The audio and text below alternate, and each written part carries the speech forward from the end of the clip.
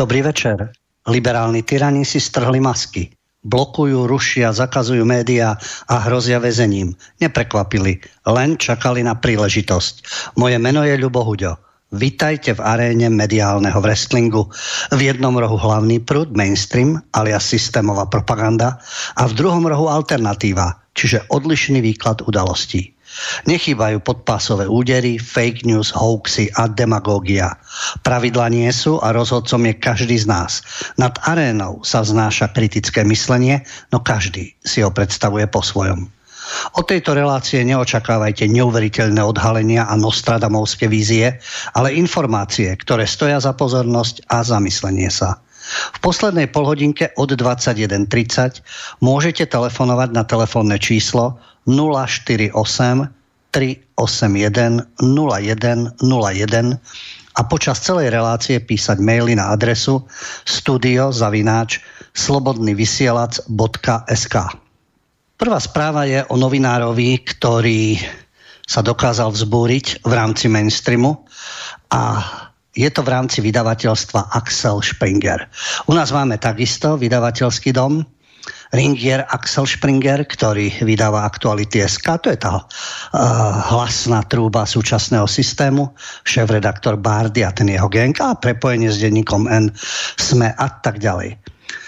Tam, že by sa našiel novinár, svojho času áno, z Aktualit, Dag Daniš, ktorý odišiel do Postoja a ktorý sa po rokoch toho, čo sa dialo v mainstreame a v rámci Aktuality.sk vzbúril a povedal si, že bude písať otvorene a nebude pod určitým tlakom.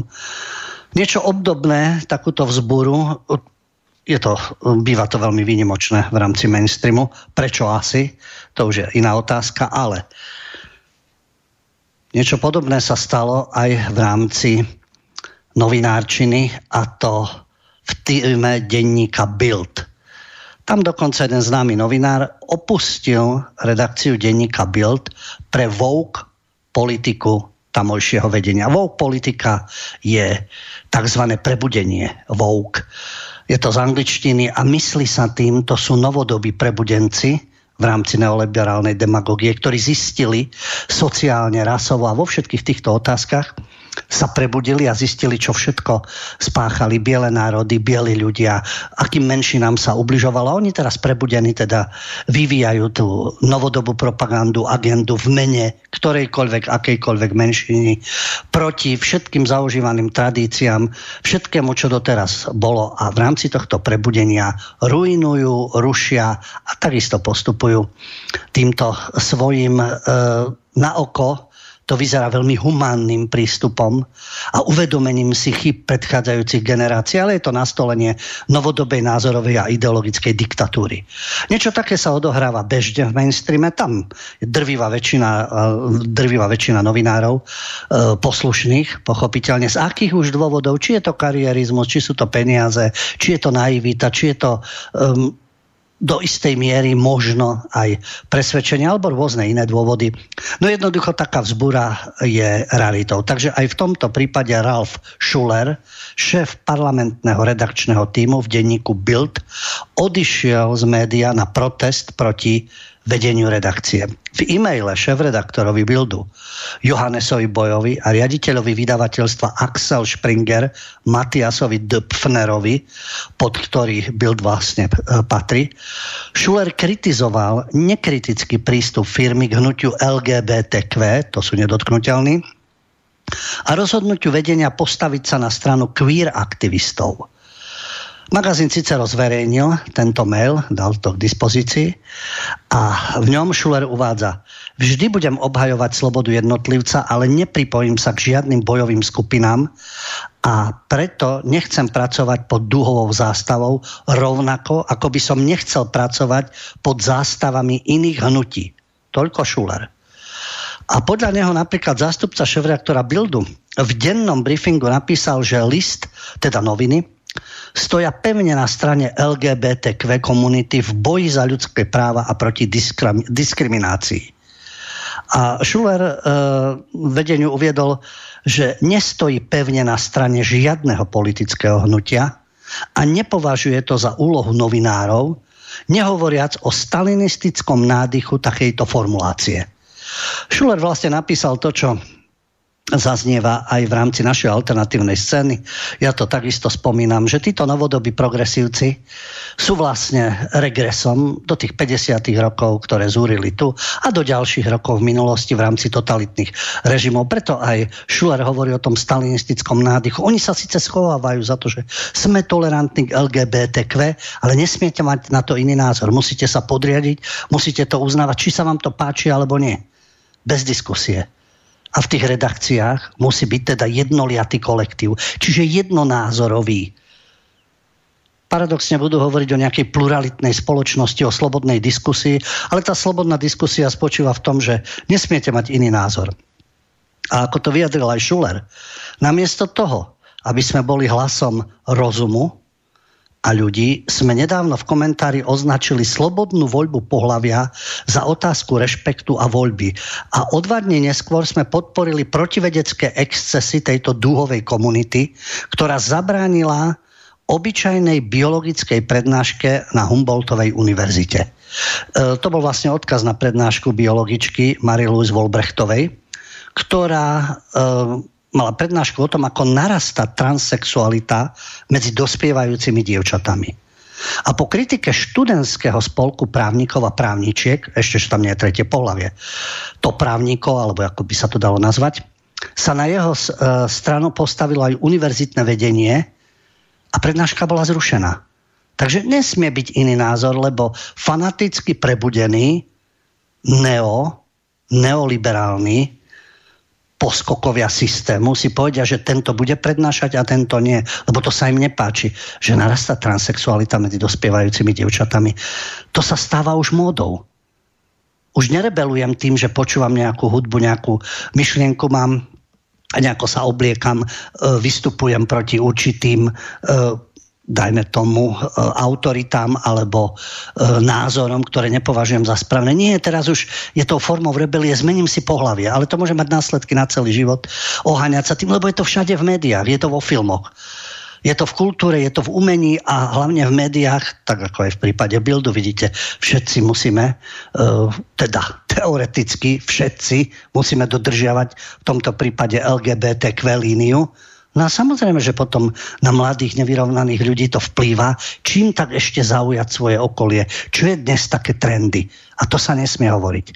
To nie, pretože študentský spolok si niečo povedal a samozrejme univerzitné vedenie celé roztrasené sa prispôsobí z extrému do extrému.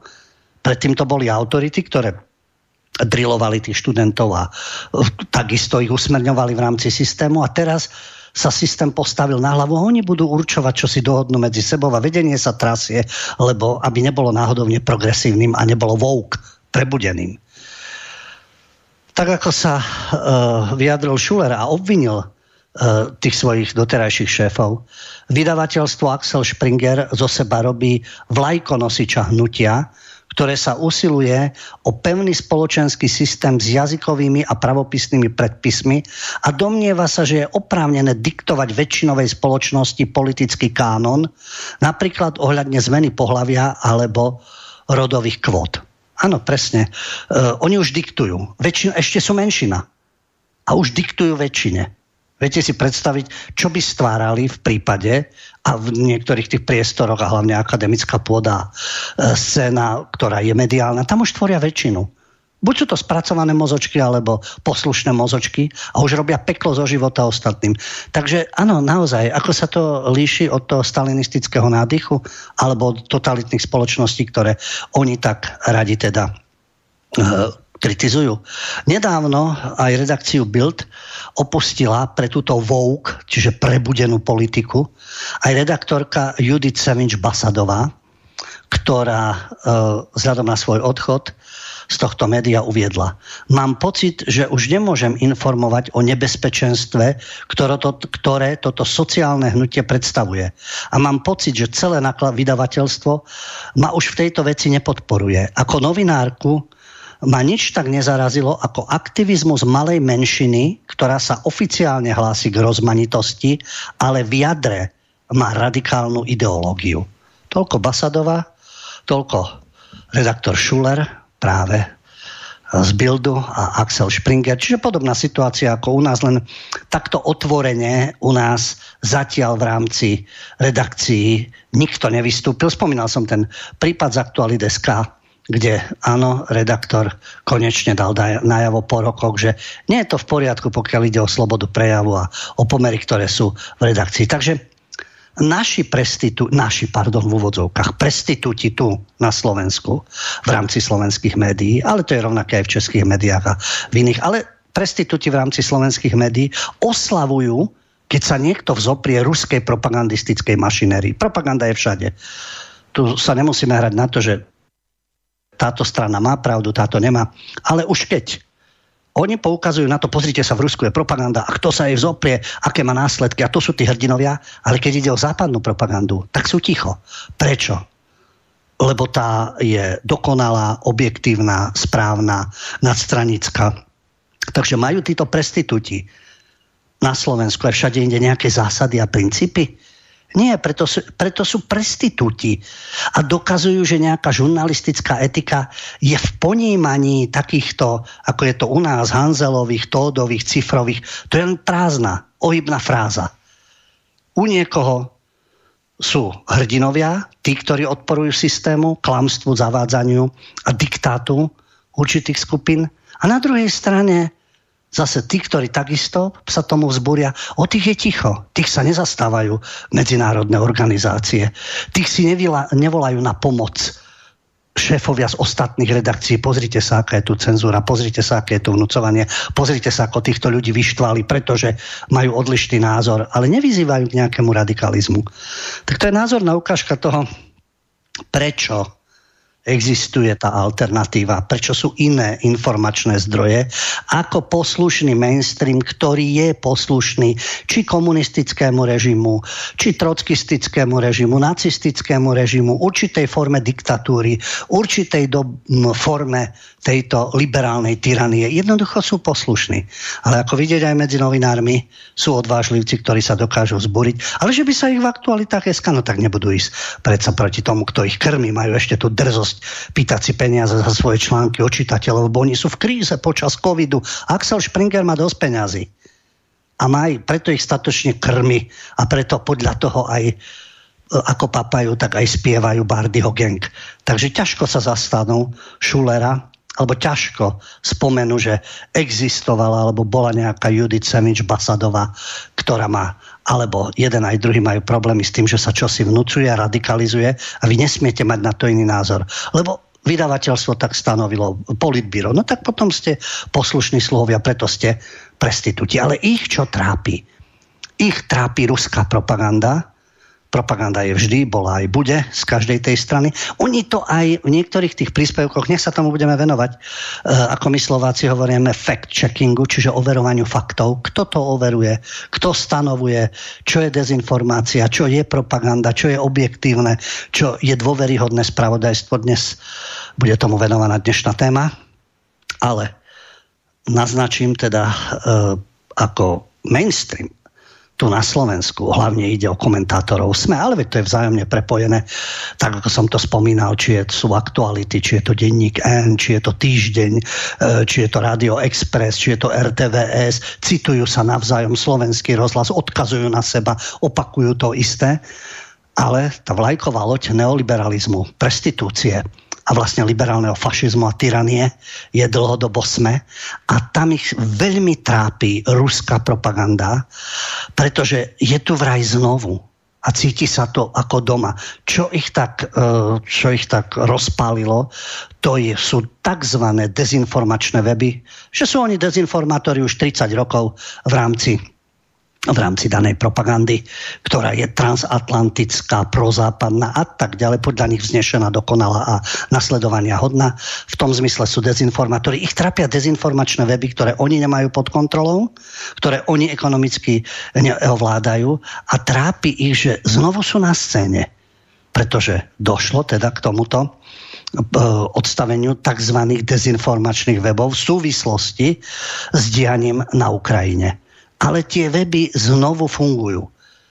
Znovu im bolo umožnené, aby mohli oslovovať svojich poslucháčov.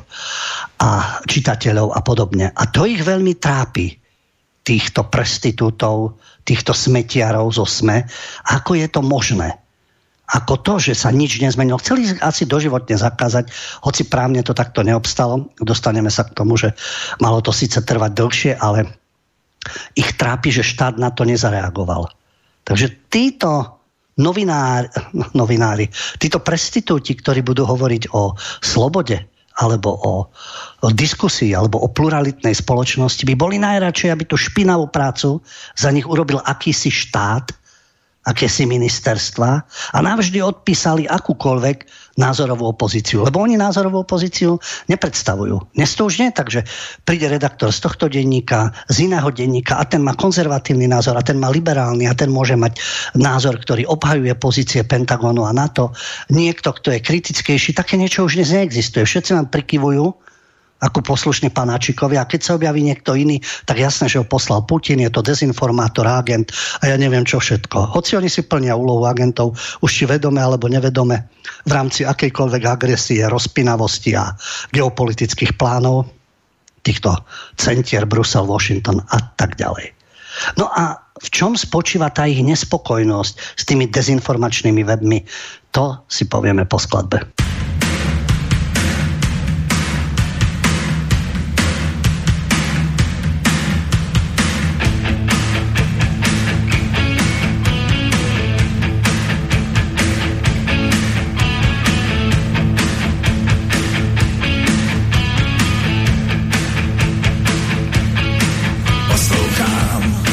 Jak dáli temný bonga zní, něco tu kolem zavoní. To starý šaman pokus vejka hodně ví, taky už nikam nespěchá. Na místo nože v ruce má, vyhaslou dýmku, tiše dejchá.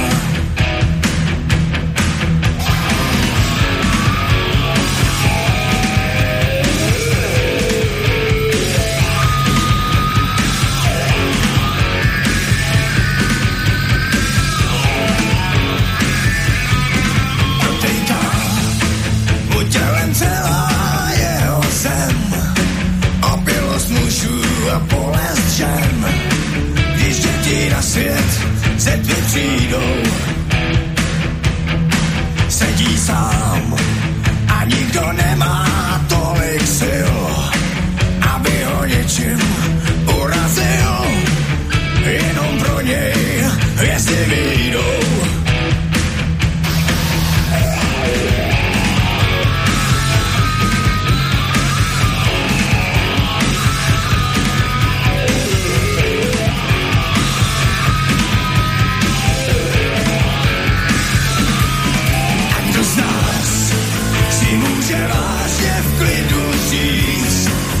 Na svý černý duši nemá nic, ten slyší v dálce bonga žít. Tolikrát se ještě vrátím, abych žil, a co jsem nezvlád napravil, chtěl bych to spláchnout jednou rád.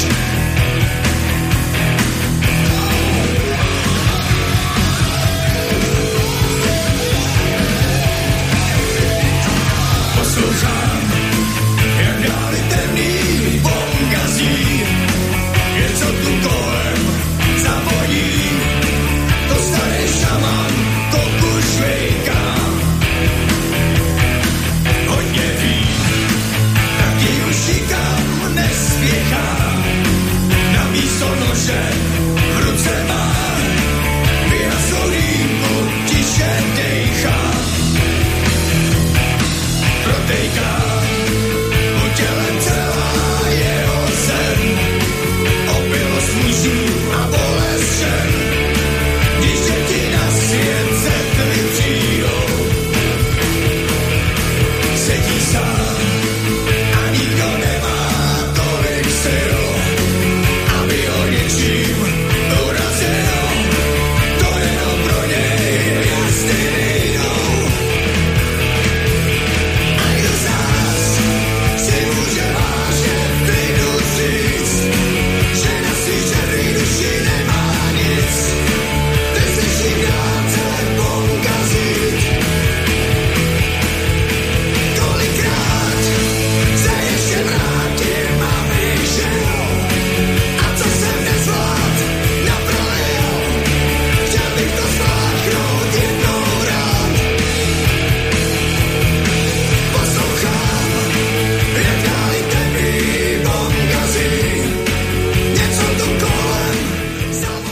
Počúvate reláciu Mediálny Wrestling.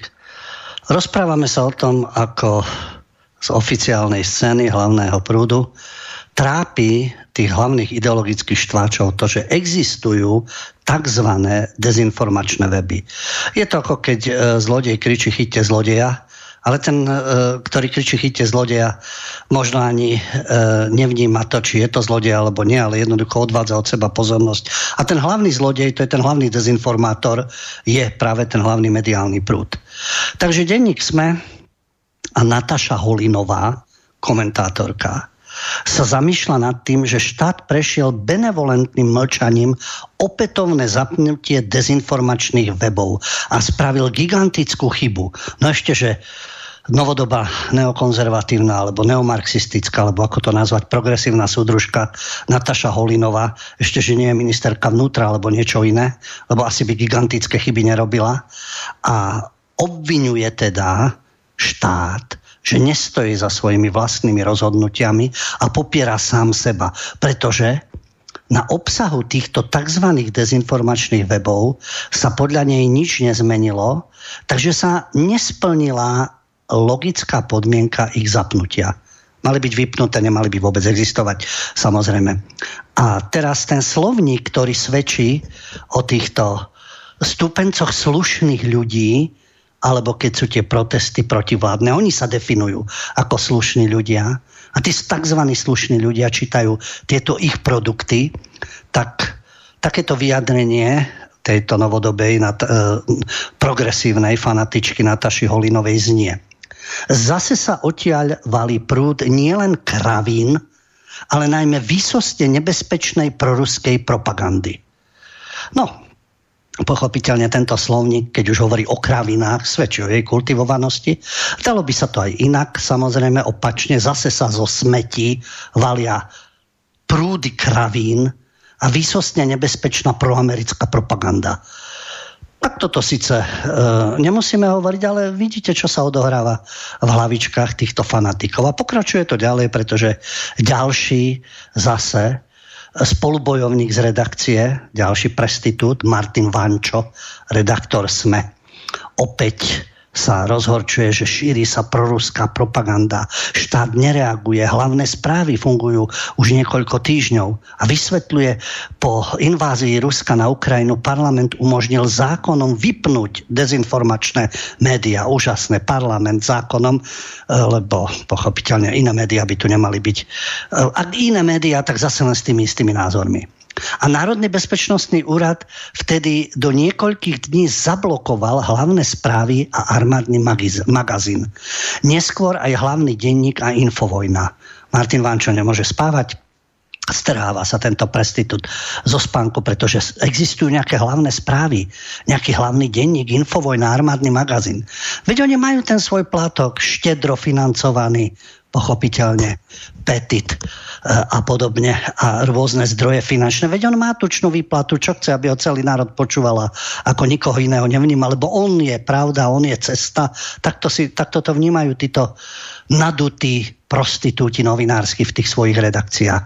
Pretože ja si myslím, že hlavným správam alebo hlavnému denníku Infovojne, armádny magazín môže byť ukradnuté, či existuje SME alebo nie. No tak si tam píšte.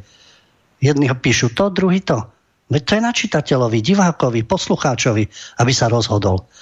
No, trápilo ich to, že to blokovanie malo trvať do konca júna, no parlament medzi tým schválil, že sa môže predĺžiť do konca septembra, oni by chceli asi aj doživotne.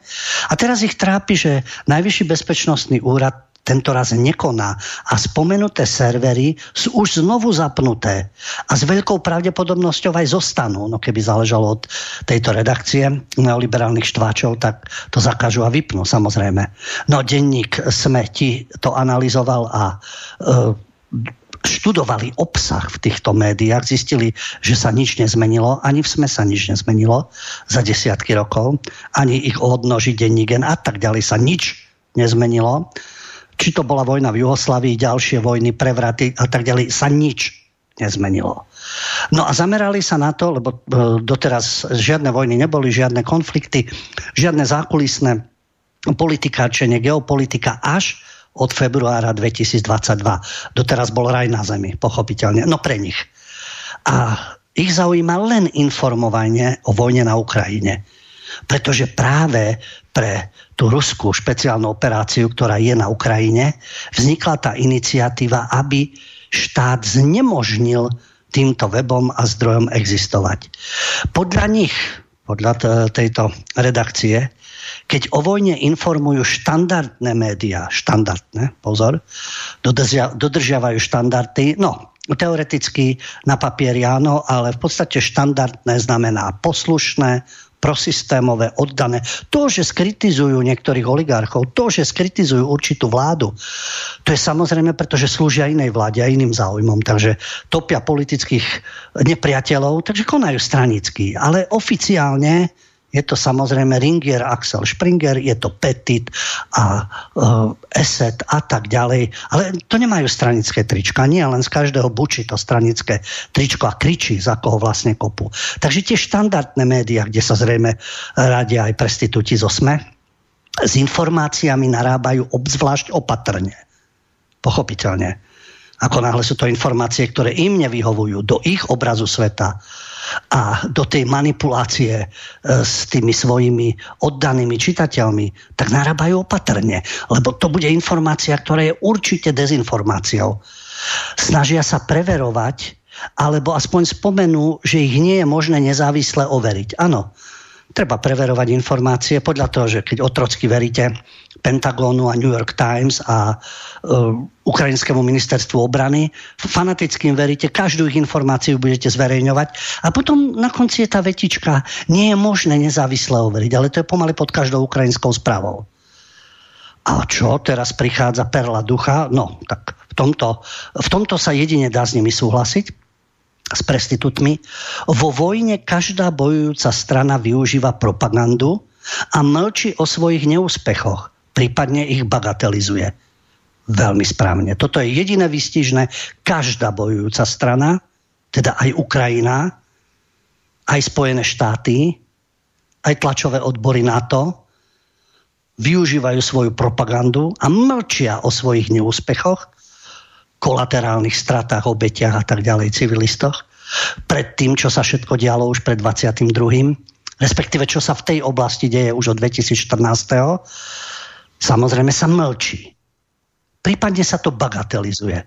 To vystihli. Samozrejme. No ale čo im prekáža?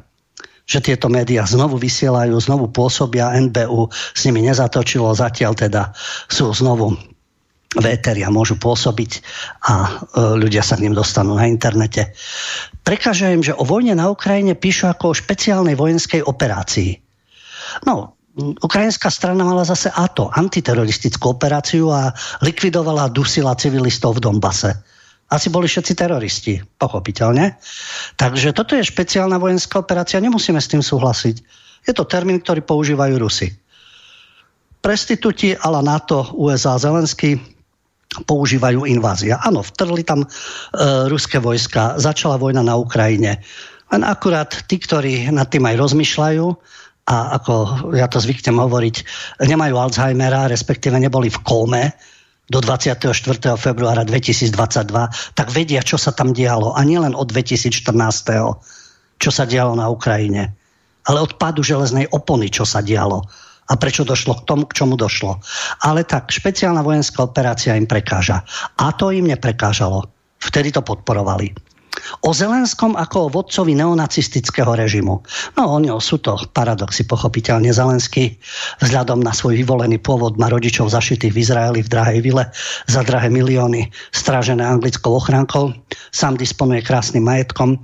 Ale jemu neprekáža. Na jednej strane povie, v druhej svetovej vojne moju rodinu, čo robili počas druhej svetovej vojny s vyvoleným národom.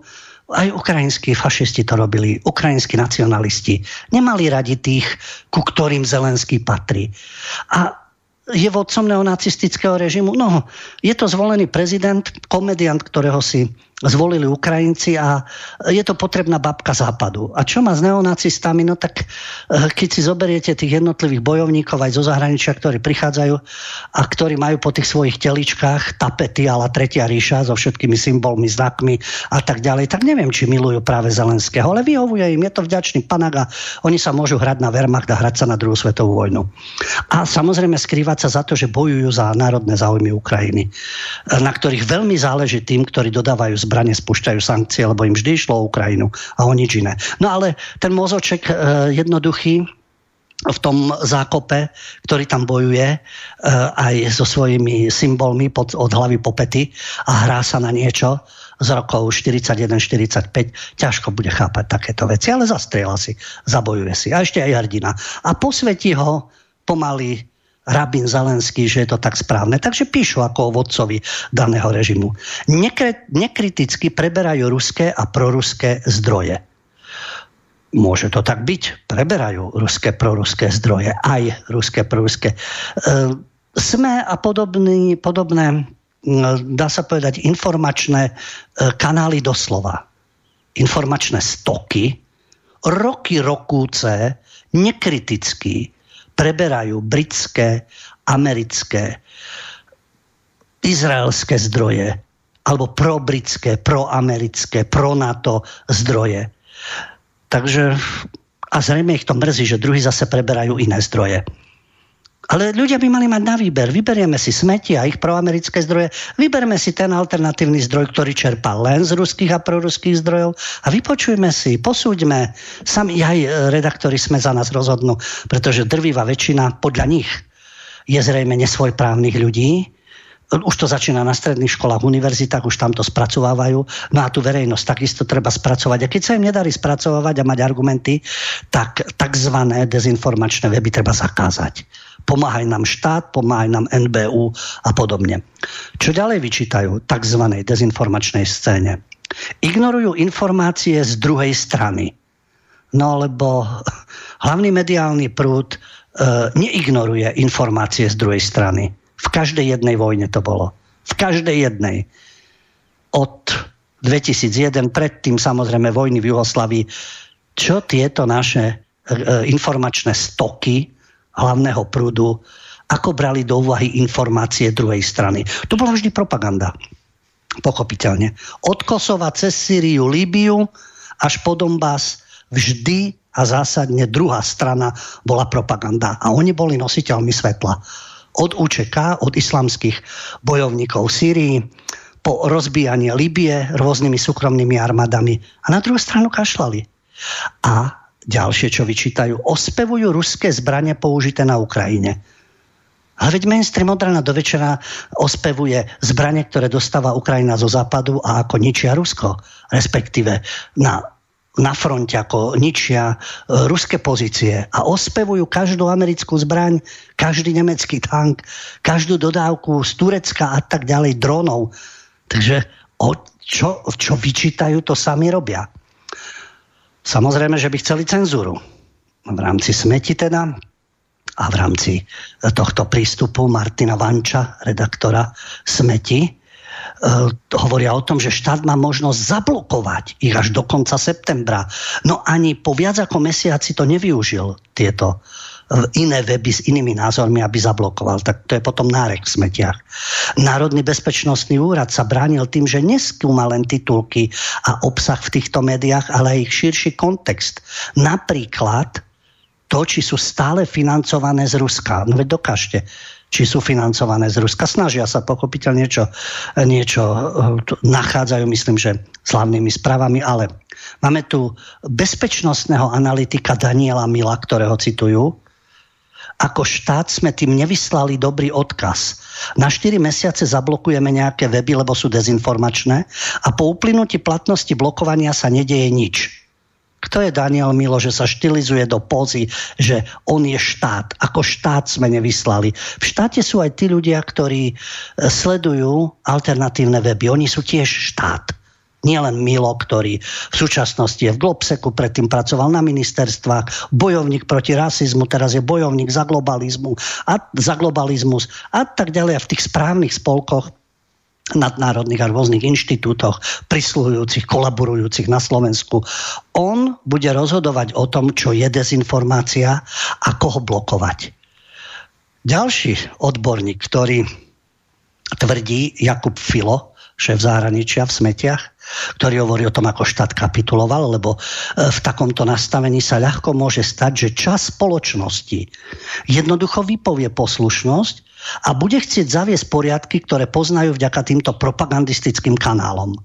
Proti tomu sa musí demokracia brániť, lebo zrazu ruský fašizmus zaplaví aj naše ulice a nebude potrebovať ani tanky. Hlboká myšlienka od prestitúta Jakuba Fila, pretože propagandistickým kanálom je rovnako smeti. Tie poriadky neoliberálne oni už zaviedli proamerické a zavádzajú. Taká je aj zostava v parlamente, čo je zase vizitka voličov. Tak časť spoločnosti, oni chcú mať poslušnú spoločnosť, to je jasné, ktorej nikto nebude oponovať. Chcú mať svoje poriadky. Ruský fašizmus a banderovský fašizmus neprekáža. Pochody fakľové, organizácia rôzne, futbaloví chuligáni, ktorí v Odese nabehnú do ulic, vyhadzujú ľudí z okien, na zomi ich dokopávajú a zapálených ich dobíjajú.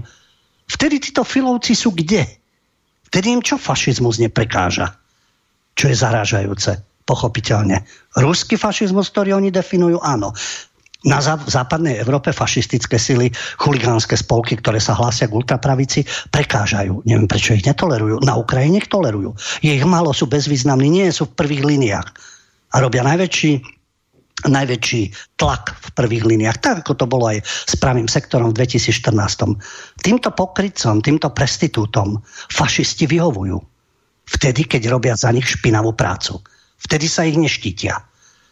Takže takto nás budú strašiť, čo bude v našich uliciach. No v našich uliciach, keby nebola už tá propaganda, ale sme, tak možno sme na tom podstatne lepšie.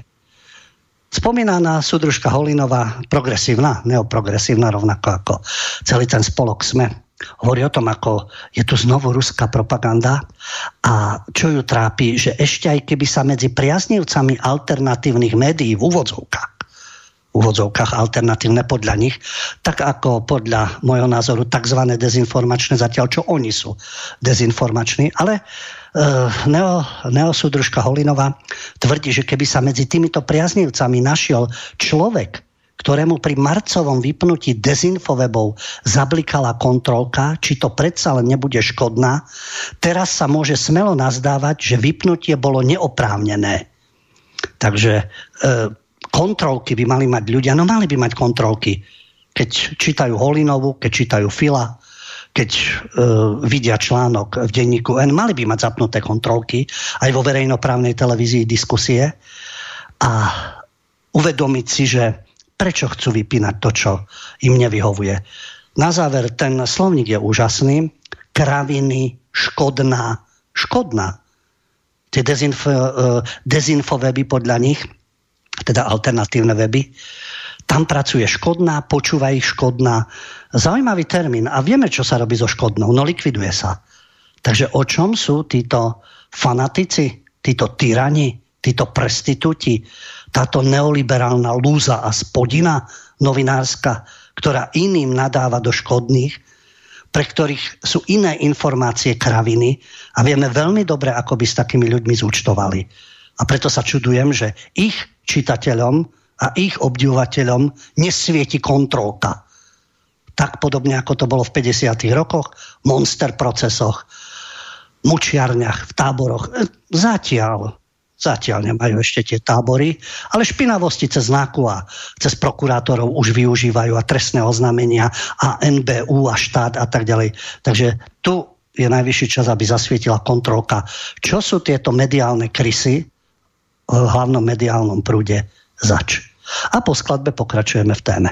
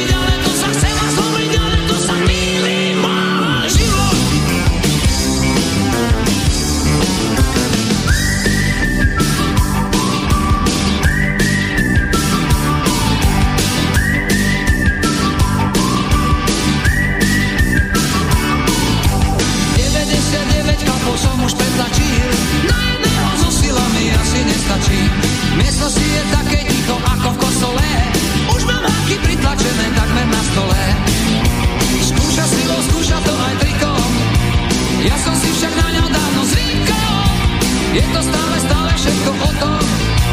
Pretláčam si ruky so životom. Zapasíme celú noc aj vodne. Zatiaľ je to stále nerozhľadné. Na rukách nám vystúpili žily. Chcem ma zlomiť, ale to sa chce ma zlomiť, ale to sa chce ma zlomiť, ale to sa chvíli môj život.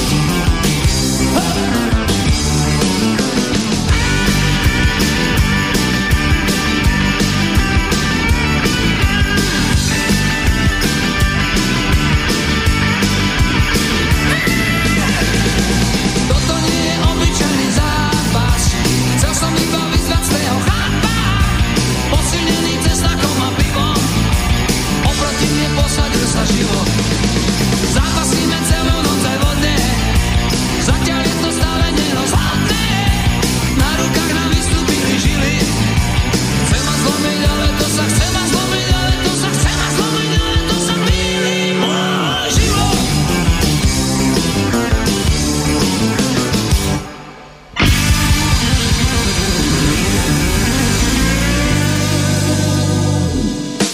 Počúvate reláciu Mediálny Wrestling.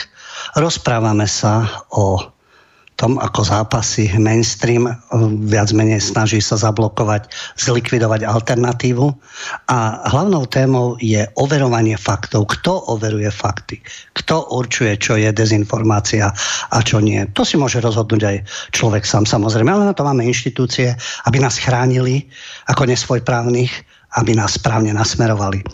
Od 21:30 môžete telefonovať na telefónne číslo 048 381 0101 a počas celej relácie písať svoje maily, postrehy, názory, kritiku, výhrady na adresu studio@slobodnyvysielac.sk. To, čo som hovoril na slovenskej mediálnej scéne, ako takzvané dezinformačné zdroje podľa slušných redaktorov v úvodzovkách produkujú kraviny a sú škodnou, tak dostávame sa aj na celoeurópsku scénu. Po februárových udalostiach na Ukrajine a vypuknutí vojny Európska únia zablokovala RT, Russia Today a Sputnik. Takmer pol roka potom sa však počet stránok, ktoré šíria rovnaký obsah, zvýšil, pretože Rusko našlo spôsoby, ako zákaz obchádzať.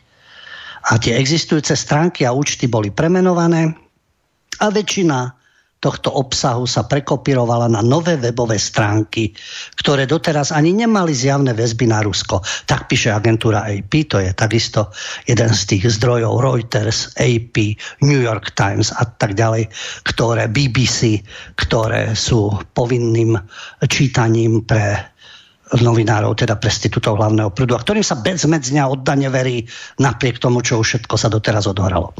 Newyorská firma NewsGuard, čo je akýsi strážca správ, a keď New Yorkská, tak má pravdu, to je pochopiteľne, ktorá skúma a sleduje online dezinformácie. Pre nich dezinformácie identifikovala 250 webových stránok, ktoré aktívne šíria ruské informácie o vojne. Oni hovoria vždy dezinformácie. Americké informácie sú pravdivé. To vieme, to je od druhej svetovej vojny, v ktorejkoľvek časti sveta viedli vojny a kde všade začali pôsobiť a čo všade začali vyvolávať. Dostaneme sa k tým úžasným inštitúciám, ktoré sú štedro financované, aby nás ovplyvňovali aj čo sa týka informácií v ďalšej časti. Ale jednoducho šíria ruské informácie o vojne, nie americké, nie ukrajinské, a pribúdajú desiatky nových. No a na týchto stránkach sú napríklad tvrdenia, ktoré sa nepáčia na tejto európskej úrovni, že ukrajinská armáda zinscenovala niektoré smrtiace ruské útoky, aby získala globálnu podporu. No, false flag je bežná prax. Áno, čo páchajú Rusi, čo páchajú Ukrajinci, to je o tom nájsť dôkazy, nájsť fakty. Nikto v tej vojne nie je čistý anielik a nemá ruky od krvi až po lakte a vyššie. To je pravda. Ale útoky pod falošnou zástavou sú bežnou praxou, ktorej sa Západ a Američania a Izrael nikdy nevyhýbali. A určite ani Ukrajinci. Takže nemusíme spochybňovať. Zverstva sú zverstva. Či ich pácha ruský vojak ukrajinský, či ich pácha izraelský vojak americký, alebo ktorýkoľvek iný vojak. Sú zverstva. Ale konkrétne tie udalosti používajú sa. Samozrejme, útoky pod falošnou zástavou, aby sa ovplyvňovala verejná mienka. To majú bohatú skúsenosť Američania už z vojen koncom 19. storočia. Proti Španielom a podobne, už tedy. Aj Pulitzer v tom išiel, jeho cena sa odovzdáva v tých štvaniach a vojnách, ktoré oni pripravovali. Ukrajinský prezident Volodymyr Zelenský predstiera verejné vystúpenia. Možno predstiera, možno nie, je to veľmi svojrázna postava, to im prekáža, že to je na tých stránkach. Alebo že ukrajinskí utečenci páchajú zločiny v Nemecku a v Poľsku. No sú medzi nimi rôzni ľudia. Aj vo Viedni, keď tam rozkopávali taxikárov, ktorí stáli na svojom mieste. SUVčkami, to sú asi tí utečenci. SUVčkami zdraví chlapí, ktorí vedia kopať, mlátiť sa a podobne. Zrovnajú zo zemou týchto taxikárov vo Viedni. Bolo to v rakúskych zdrojoch, samozrejme. Jeden z nich skončí v nemocnici. A sú rôzne prípady. Ukrajinské mafie, to je niečo úplne nové však. To tu nikdy nebolo. Zrazu, kde v Česku je snáď najväčšia fáza ukrofilie, aj u nás teda je značná, keď bola bežná prax na Florencii autobusy, kde už chodili vyberať výpalné Ukrajinci od Ukrajincov, ukrajinská mafia, ktorá u nás pôsobila a tak ďalej. A zrazu sú to všetko nezištní ľudia, dobráci, ktorí utekajú pred vojnou, napríklad z Užhorodu, kde žiadna vojna nie je však. Na 80% územia Ukrajiny nie je vojna. Mnohí Ukrajinci sú už tu, už boli aj predtým.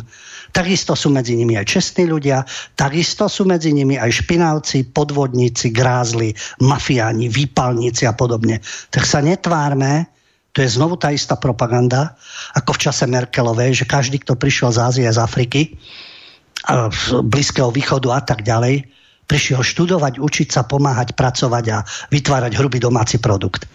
Takže áno, aj takéto veci sú. Čo trápi Gordona Krovica, jedného z výkonných riaditeľov spoločnosti NewsGuard, že tie weby, ktoré sú, to môžu byť spiace weby. To sú webové stránky, ktoré sú vytvorené pre dezinformačnú kampaň. Z veľkej časti sú neaktívne, pomaly si budujú publikum prostredníctvom rôznych neškodných alebo nesúvisiacich príspevkov a v určený čas prejdú na propagandu alebo dezinformácie. Veľké odhalenie, čo nikto iný okrem Američania to nikdy nerobili, takže to je úplne niečo nové, ako spiace weby. A na tých weboch môžu byť neškodné a nesúvisiace príspevky s tou situáciou, ale tá situácia sa pomaly dotýka všetkého. Dotýka sa ekonomiky, energií, vzťahov k rodine, napätia v spoločnosti. No tak potom na tých weboch sa objavujú aj články, ktoré s tým súvisia. A keď nevelebia Zelenského a NATO a USA, no tak je to propaganda a dezinformácia, samozrejme. YouTube, TikTok a Meta, ktorá vlastne Facebook a Instagram, si dali socialistický zaviazali sa, že RT a Sputnik zo svojich platformiem v rámci Európskej únie odstrania. My nepotrebujeme v Európe iné informácie. Ešte by sa ja si myslím, že vôbec nič nepotrebujeme. Stačilo by preložiť New York Times do všetkých jazykov v Európe. To by bola teda ako verzia pre každý štát. Jedné noviny by stačili, New York Times. Vysielanie BBC alebo CNN len prekladať do tých, ja neviem, na čo máme televízie, aj tak je to úplne zbytočné. Respektíve by bola verzia pre celé Slovensko denníka N ako príloha New York Times. A to by stačilo. Na čo nejaké iné platformy? Veď my máme vlastnú propagandu, na čo nejakú ďalšiu propagandu však. No výskumníci z tohto slovutnej newyorskej inštitúcie zistili, že v niektorých prípadoch stačilo zverejniť na inom účte RT a Sputnik a Rusko sa tak zákazu vyhlo. Európske centrum pre dezinformačné situácie, ešte že nás zachraňujú, zistilo, že niektoré videozáznamy RT sa na sociálnych sieťach objavovali pod novou značkou a logom.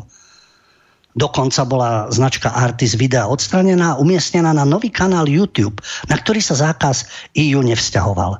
No podľa Felixa Carteho, to je vedúci poradca britskej neziskovej organizácie Reset, ktorá financuje prácu Európskeho centra pre dezinformačné situácie. Takže títo na európskej úrovni cenzori, ktorí nás majú chrániť, sú financovaní neziskovou pochopiteľne neziskovou organizáciou Reset. Asi sú bretariáni, žijú zo vzduchu, nemajú teda žiadne nejaké záujmy.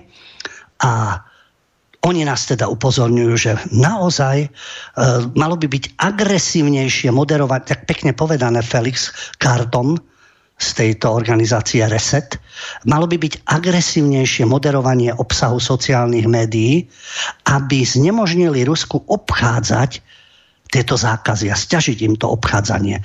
To pekne agresívnejšie moderovanie obsahu sociálnych médií. Cenzúra, a keď vás vystrašia, tak autocenzúra. No, čiže západní predstavitelia technologické spoločnosti by mali urobiť oveľa viac, než len zavrieť jednu alebo dve webové stránky. A čo je to viac? No, aby zastavili ten tok kremelských dezinformácií. Oveľa viac. Čiže zakázať, ja viem, tých ľudí pochytať, odsúdiť, obviniť z terorizmu, ja neviem čo všetko, alebo ich pri autonehodách nejako odstrániť. To je takisto prax, ktorá sa stáva napríklad v Spojených štátoch v súvislosti s Kennedym alebo s 11. septembrom. Ľudia, ktorí s tým nejako súviseli, infarkty, samovraždy, autonehody, ale to je hnusná konšpirácia. Prečo práve tí ľudia? No veď ľudia zvyknú ochorieť alebo havarovať však. Ale to je samozrejme, to sa deje len v Rusku. Čo je však zaujímavé, že existuje aj iný názor na všetko túto snahu slovenských prestitútov z informačných kanálov, doslova kanalizácií na európskej úrovni, keď nás tak strážia pred Arty a Sputnikom. Veď keď zistím, že keď ma neustále klame denník na Smenu, tak ho nečítam. Ja teda áno, z profesionálneho hľadiska by som vedel, čo to majú za propagandu. Neprekvapuje za tých 30 rokov pri každej z týchto udalostí. No ale keď Arty alebo Sputnik klame, no tak tiež ich nebudem pozerať, alebo teda pozriem si niečo a porovnám, čo si... Veď nech to nechajú na dospelých ľudí. Tak v materskej škôlke môžu chodiť drag queen a predvádzať tam LGBTQ a to dieťa vie posúdiť a rozhodnúť sa, aké má pohlavie. Takže tam to môže byť. A tuto nám nemôžu dať, že vyberte si z tých informačných zdrojov. To je kremelská propaganda. Toto je pentagonská propaganda. Toto je NATO propaganda. Všetko to sme si užili. Počas vojny v Jugoslávii, keď spolok kolaborantov v tzv. Slovenskom parlamente povolil zabíjanie Srbov. A dodnes novinári budú obhajovať albánskych teroristov, UČK a tak ďalej, a Srebrenicu a Bosnu, len nad ostatnými im slzičky netečú. Oni nám určia, nad kým máme plakať a nad kým nie. No, ale ako to je s týmto fact-checkingom, ako sa u nás na Slovensku hovorí, overovanie faktov. V žurnalistike platilo overiť veci z dvoch zdrojov. To tiež svojho času prišlo do módy táto západná žurnalistika. Nikdy som nepočul ruský termín v tomto zmysle, aj keď za predchádzajúceho režimu hovorilo sa, tiež bola propaganda, tak ako v každom režime aj v tomto, ale hovorilo sa aj v rannom štádiu v 90. rokov, over si to prosím ťa z viacerých zdrojov, alebo aspoň z dvoch prameňov si to over. Potom sa už v žurnalistike začalo používať, musíš to double checkovať. V slovensky to znie veľmi čudne, čo to je double checkovať? No, double check. Čiže z dvoch zdrojov si to overím. No keď si to overím zo CNN a z BBC, to som si veľmi neoveril. Keď si to overím od Ukrajincov a od Rusov, tak tam môžem špekulovať, že čo by asi mohlo špekulovať. No snažiť sa odáliť niečo a keď som si neistý, tak to nebudem vydávať za svetú pravdu. Takže ako to je s tým overovaním faktov? Títo kontrolóri faktov. Zaoberal sa tým z Mint Press News. To je zdroj dostupný na internete mintpressnews.com. Alan McLeod. Alan McLeod je redaktor Mint Press News ako starší editor. Má doktorandské štúdium za sebou. V 2017 vydal 2 knihy. Zlé správy z Venezuely, propaganda v informačnom veku. Stále vyrábame súhlas. A okrem toho množstvo článkov. A prispieval do Guardian, do Grey Zone, do Common Dreams, Fair.org a podobne. Jasné, nie je to, znovu opakujem, nie je to CNN, BBC, ostatní nemajú právo mať názor. Ale Alan McLeod z Mint Press News sa zaoberal tým, čo sú to za organizácie, ktoré overujú tie informácie a určujú, kto je, kto nie je dezinformátor. Aj investigatívci si mohli dať túto námahu. Myslím si, že denník N má dosť peňazí, aj Petit Press, SME aj Aktuality.sk, aby pátrali no ale prečo by pátrali po svojich kamarátoch, ktorí s nimi vytvárajú propagandu. Takže toto je veľmi hodnotný zdroj, si myslím, pretože tu sú dôležité fakty, ktoré sa u nás nespomínajú. Takže Alan McLeod z Mint Press News tvrdí, že väčšina organizácií, s ktorými Facebook, a Facebook má svoju váhu, aj to je kritizovaný, spolupracuje pri monitorovaní a regulovaní informácií. V tomto prípade, teraz je to aktuálne o Ukrajine, je väčšina tých organizácií priamo financovaná vládou USA prostredníctvom veľvyslanectva USA alebo známej Národnej nadácie pre demokraciu. Krásne to znie. Nadácia NED známa. A ako píše, v súvislosti s ruskou inváziou na Ukrajinu, on používa ten termín. Asi je nastrčený ruský agenda, on nepoužíva termín špeciálna vojenská operácia. On tvrdí, áno, je to invázia. Sa rozputala informačná vojna, rovnako krutá ako pozemné boje. A Meta, oficiálne názov Facebooku, oznámila, že spolupracuje s 9 organizáciami, ktoré jej pomáhajú triediť fakty od fikcií pre ukrajinských, ruských a východoevropských používateľov. Tých organizácií je 9. Ja ich vymenujem. Stop Fake, Vox Check, Fact Check Georgia, Demagog, Myth Detector, Lead Stories, Patikrinta 15 minút, Rebaltika a Delphi. Týchto 9 organizácií vám vysvetlia, čo je dezinformácia a čo nie. A ako píše Facebook Meta, gigant zo Silicon Valley, aby sme obmedzili šírenie dezinformácií a poskytli používateľom spoľahlivejšie informácie, spolupracujeme s nezávislými tretími stranami, ktoré overujú fakty na celom svete. Všetky nezávislé tretie strany, ktoré overujú fakty na Facebooku, sú certifikované medzinárodnou sieťou na overovanie faktov. IFCN. To je dcérská spoločnosť novinárskej výskumnej organizácie Poynter Institute, ktorá sa venuje teda overovaniu faktov na celom svete. No, ale najmenej 5 z týchto 9 organizácií je priamo platených vládou USA, ktorá je bojujúcou stranou v konflikte. Zástupná vojna, samozrejme, po chrbtoch Ukrajincov. Keď to nechcú pochopiť, bohužiaľ krvácať budú jedni aj druhí.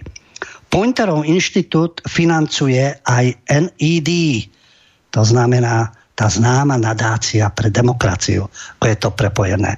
A okrem toho mnoho z ďalších organizácií na kontrolu faktov je hlboko prepojených s inými mocnosťami Severoatlantickej aliancie vrátane priameho financovania. No a Alan McLeod ide po jednotlivých tých organizáciách, napríklad Stop Fake, treba zastaviť klamstvá, pochopiteľne, fejkové informácie. To je najznámejšia z týchto 9 skupín. Stop Fake bola založená v roku 2014 a je financovaná Atlantickou radou NATO, britským ministerstvom zahraničných vecí a Commonwealthu, britským veľvyslanectvom na Ukrajine a českým ministerstvom zahraničných vecí. Peniaze dostáva od Spojených štátov prostredníctvom NED, Národnej nadácie pre demokraciu. V článku z roku 2016, ktorý uverejnila samotná organizácia Stop Fake, sa uvádza, v prípade stopfake.org, keď chcú oponenti projekt uraziť, okamžite sa odvolávajú na podporu darcov NED ako na dôkaz zapojenia vlády a CIA.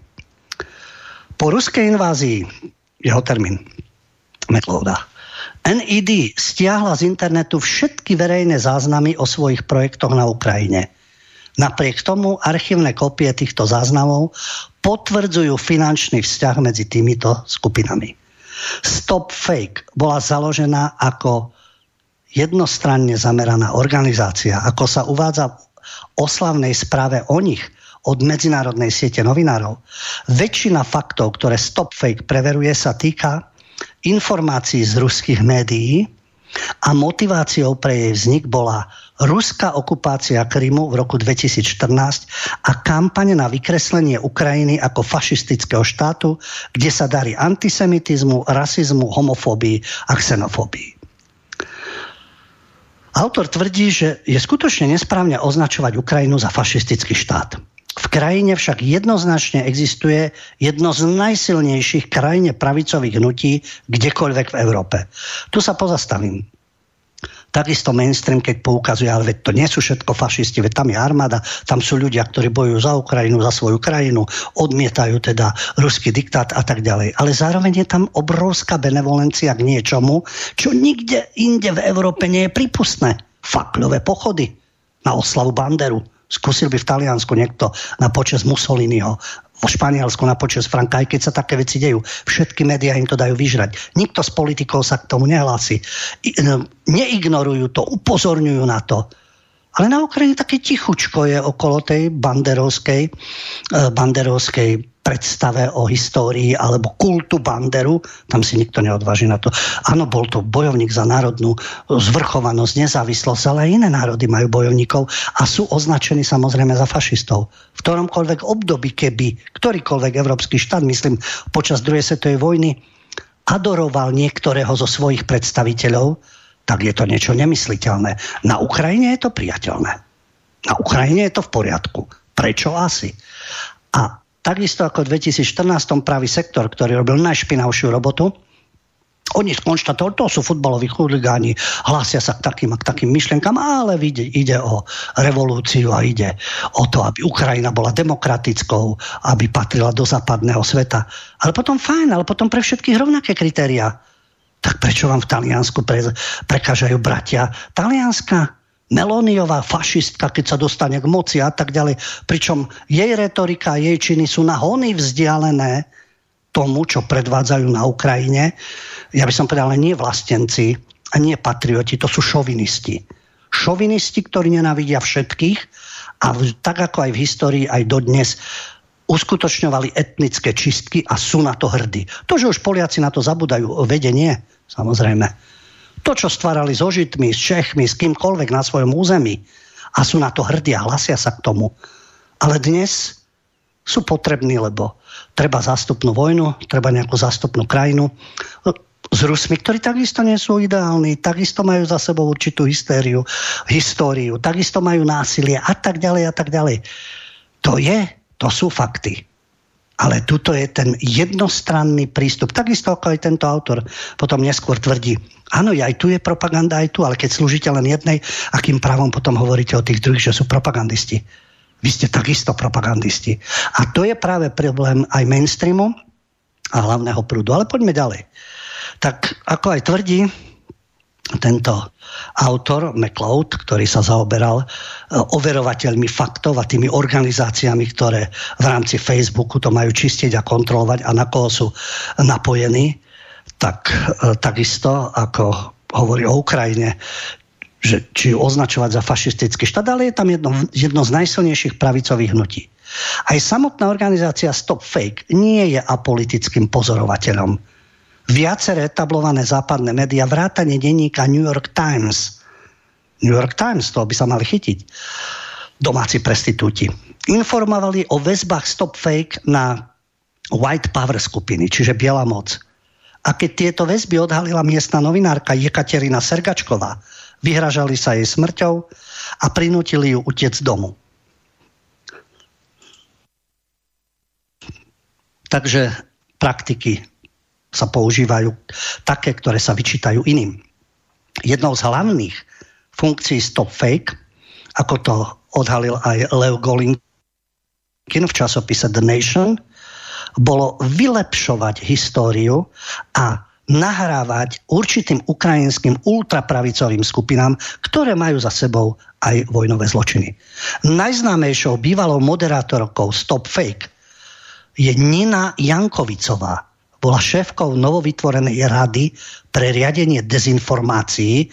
Prezident Biden s týmto prišiel, ale verejný tlak ju donútil odstúpiť. A rada, ktorú nazvali Ministerstvo pravdy, aj Jankovicová vyvolali odpor. Málo kto však spomenul skutočnosť, že počas pôsobenia v Stop Fake sama Jankovicová na kameru vychvaľovala cnosti práve týchto ultrapravicových polovojenských organizácií.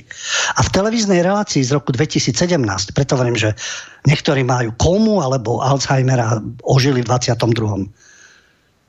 V televíznej relácii z roku 2017 o práporoch Ajdar, Dnipro 1 alebo Adin a Azov Jankovicová hovorila ako o skupinách hrdinských dobrovoľníkov, ktorí chránia Ukrajinu pred ďalším prenikaním ruských separatistov. No, tak keď sa stotožňuje s tými myšlienkami, preto sa čudujem, že Jankovicová, hoci už nie je v tej funkcii aj to ministerstvo pravdy s Bidenovým nápadom, prečo sa neaktivizuje medzi krajne pravicovými skupinami v rámci celej Európy. Aj v Škandinávii sú rôzne ultrapravicové strany, ktoré takisto chránia svoju krajinu pred inváziou imigrantov. Títo pred prenikaním ruských separatistov. Tieto sily v Európe pred inváziou a výmenou obyvateľstva. Ale zaujímavé, že tu nemajú podporu novinárov, ani médií. Ani ich nikto nevychvaľuje. Ani nikto nehovorí, že sú to hrdinskí dobrovoľníci, keď chcú zabrániť na mori, aby tu prichádzali ďalšie a ďalšie člny, zaplavovali Európu, potom si ich idú prerozdeľovať a chcú ich z Talianska, z Grécka hádzať k nám do Gabčíkova v rámci nejakej pseudohumanity. Tak ako to, že Dnipro, Ajdar a Azov statočne bránia svoju krajinu a potom iní ľudia chcú brániť Európu a tam je nejaký rozdiel. No lebo sú potrební na to, aby sa viedla geopolitická zástupná vojna s Ruskom. Bez ohľadu na to, čo je v Rusku, aký je systém, čo sa tam deje, to odvádzanie. Áno, Rusko nie je dokonalé, ale ani nikto nemusí chcieť ísť do Ruska. Kto chce, nech si ide tam žiť. Kto chce, nech ide do Ameriky. Kto chce, nech ide do Austrálie, ak môže a chce a tak ďalej. To nie je príkaz, ale v každej tej krajine sú určité pravidlá, určitý systém, určité civilizačné návyky a ľudia sú takí, akí sú. Tu sú Číňania, tu sú Rusi, tam sú Škandinávci, iní sú Taliani, ináč sa žije v Spojených štátoch, na stredozápade alebo v New Yorku. Prečo? Aké posudzovanie, vnúcovanie a vytváranie nepriateľov, koho treba zničiť, aký systém mu vnútiť, ako ho rozvratiť, ako nad ním vierať. No, potom narazí kosa na kameň. Môže byť nekonečná vojna. V prípade Ruska môžeme mať aj jadrový ohník, pokiaľ to tie obmedzené mozgy nepochopia na jednej alebo druhej strane. Ale vinný je v tom každý, kto podnecuje túto situáciu, takisto prestitúti. Zaoberá sa ďalšou, okrem toho, že Stop Fake má úzke väzby na Kyiv Post, to je ukrajinský zdroj, ktorý priamo financuje a školí NED. Kto je NED? Národná nadácia pre demokraciu. Príjem finančných prostriedkov od NED, keď niekto dostáva, okamžite by mal podľa autora vzbudiť podozrenie u každej organizácie. NED bola totiž svojho času založená Reaganovou administratívou ako krycia skupina pre CIA. Hoci je financovaná Washingtonom a jej zamestnanci sú štátni úradníci, technicky je to súkromná spoločnosť a preto nepodlieha rovnakým právnym predpisom a verejnej kontrole ako štátne inštitúcie. CIA využívala NED na vykonávanie mnohých svojich kontroverzných operácií, školila a posielala peniaze naposledy vodcom hongkongských demonstrantov, aby udržiavali povstanie pri živote, podnecovala celoštátne kampane demonštrácií na Kube a pomáhala pri pokusoch o zvrhnutie vlády vo Venezuele. NED sa podielala aj na prevrate v roku 2014, ktorý odstavil Janukoviča. A ich hlavným cieľom nie je demokracia. Hlavnou úlohou je zmena režimu. Režim musí byť poslušný voči Spojeným štátom. Ak je poslušný, môže byť akákoľvek forma. Ak nie je poslušný, schováme sa za demokraciu. NED to robí tak, že v cieľových krajinách zaklada, financuje, podporuje a školí rôzne politické, hospodárske a sociálne skupiny. Na Ukrajine už vynaložila $22 miliónov.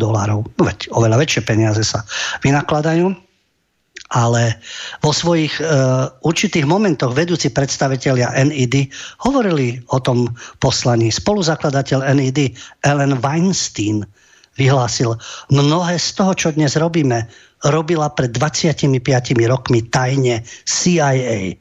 To povedal pre Washington Post. Ďalšia organizácia VoxCheck. Všetkým sa asi nedostaneme, ale aspoň na ukážku, tá dostáva značnú finančnú pomoc od vlády USA prostredníctvom NED a veľvyslanectva USA. Financujú aj holandská a nemecká vláda. Zo záznamov NED vyplýva, že VoxCheck dostáva ročné granty a prijíma asi $250,000.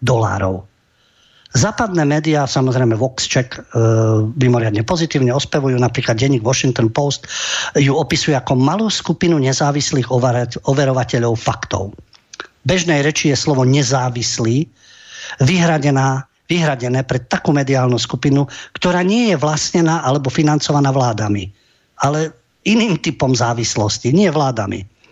Denník Washington Post článku opísal proces overovania faktov spoločnosťou Voxcheck, ktorá z veľkej časti pozostáva z vyhľadávania dôveryhodných spravodajských zdrojov, napríklad článkov BBC, a následného označenia ruských tvrdení za nepravdivé na tomto základe. Inými slovami, oficiálny štátny hovorca britskej vlády BBC, ktorý sa podieľal na propagácii klamstiev, ktoré viedli k invázii do Iraku a Líbie, je dnes nedotknuteľný. A po skladbe pokračujeme v téme.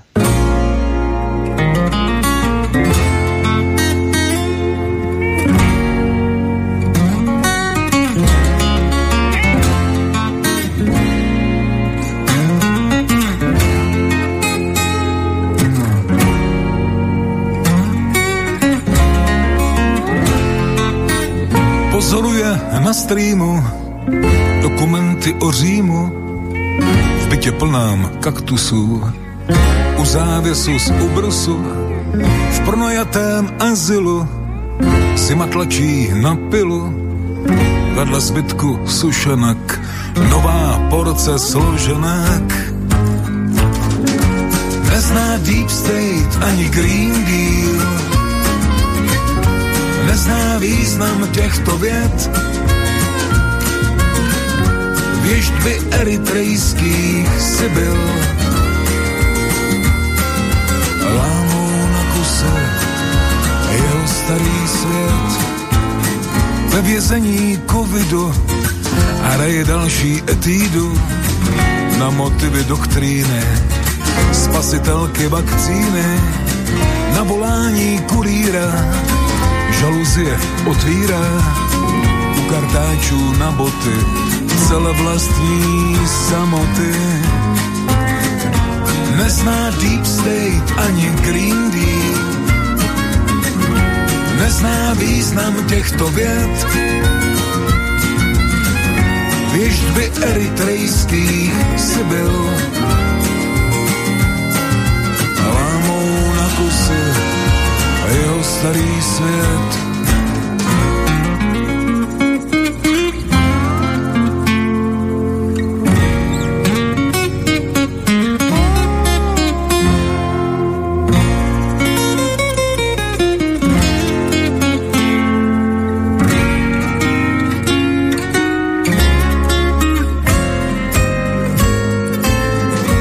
Nezná Deep State ani Green Deal,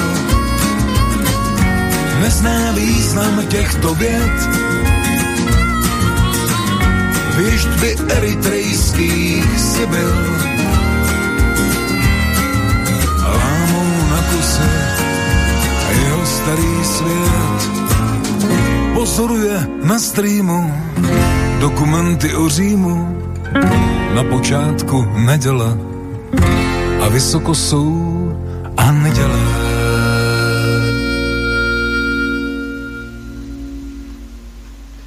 Počúvate reláciu Mediálny Wrestling.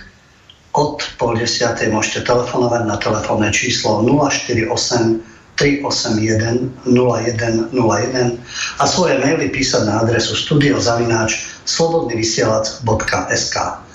Rozprávame sa o rôznych overovateľov faktov, ktorí majú pomáhať Facebooku riešiť dezinformácie. Títo overovatelia faktov sú častokrát napojení na rôzne americké zdroje, kde samozrejme, pokiaľ ide o nadáciu pre demokraciu národnú, ktorá je napojená na americké politické špičky, ide vždy zásadne o demokraciu a len ľudské práva. Spomínal som spoločnosť na overovanie faktov Voxcheck, ktorá vychádza z BBC, ktorá sa podielala na propagácii klamstiev, ktoré viedli k invázii do Iraku a Líbie. Okrem iného z tohto odhalenia denníka Washington Post vyplýva, že zamestnanci Voxchecku sa považujú za digitálnych pešiakov vo výprave proti Rusku. Zaujímavé poslanie. Ako povedal jeden zo zamestnancov, ich poslancom je zabrániť tomu, aby niekto naletel ruským klamstvám a manipuláciám. Ruským nenaletieť, americkým naletieť. Respektíve áno, Američania a západný svet sa nikdy neuchyľovali ku klamstvám a manipuláciám. A keď aj, tak to len v prospech európskych národov, amerického ľudu a tak ďalej. Ďalšie tieto organizácie, ktoré sú ako Fact Check Georgia, to je v rámci nezávislá a nestranná webová stránka, ktorá ponúka preskúmané, overené a na dôkazoch založené informácie, takisto financovaná NED, veľvyslanectvom USA, German Marshall Fund, holandskou vládou a Európskou nadáciou pre demokraciu. To je súkromná v úvodzovkách organizácia financovaná európskymi zdrojmi podľa vzoru NED. Samozrejme, že prvá osoba uvedená v sekcii Náš tím na stránke Fact Check Georgia bola v minulosti námestníkom ministra obrany Gruzínska, čiže krajiny, ktorá v 2008 viedla vojnu proti Rusku.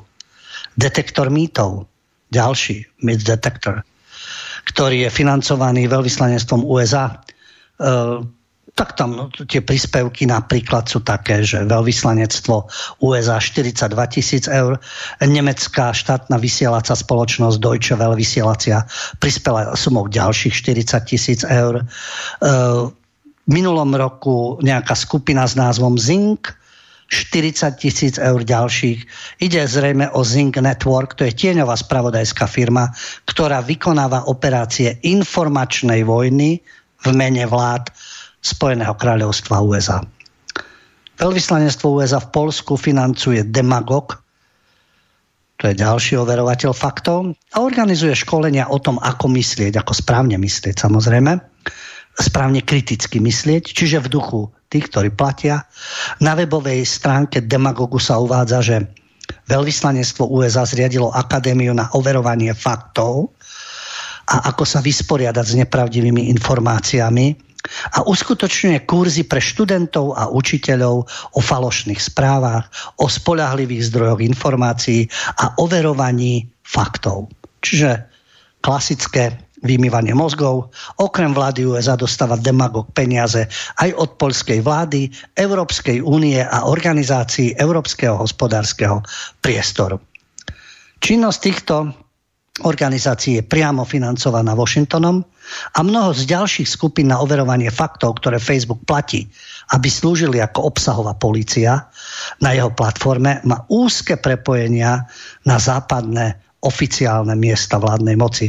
V skutočnosti jediná z tých 9 nemá priamo nejaký vzťah s vládami, je samofinancovaný Lead Stories.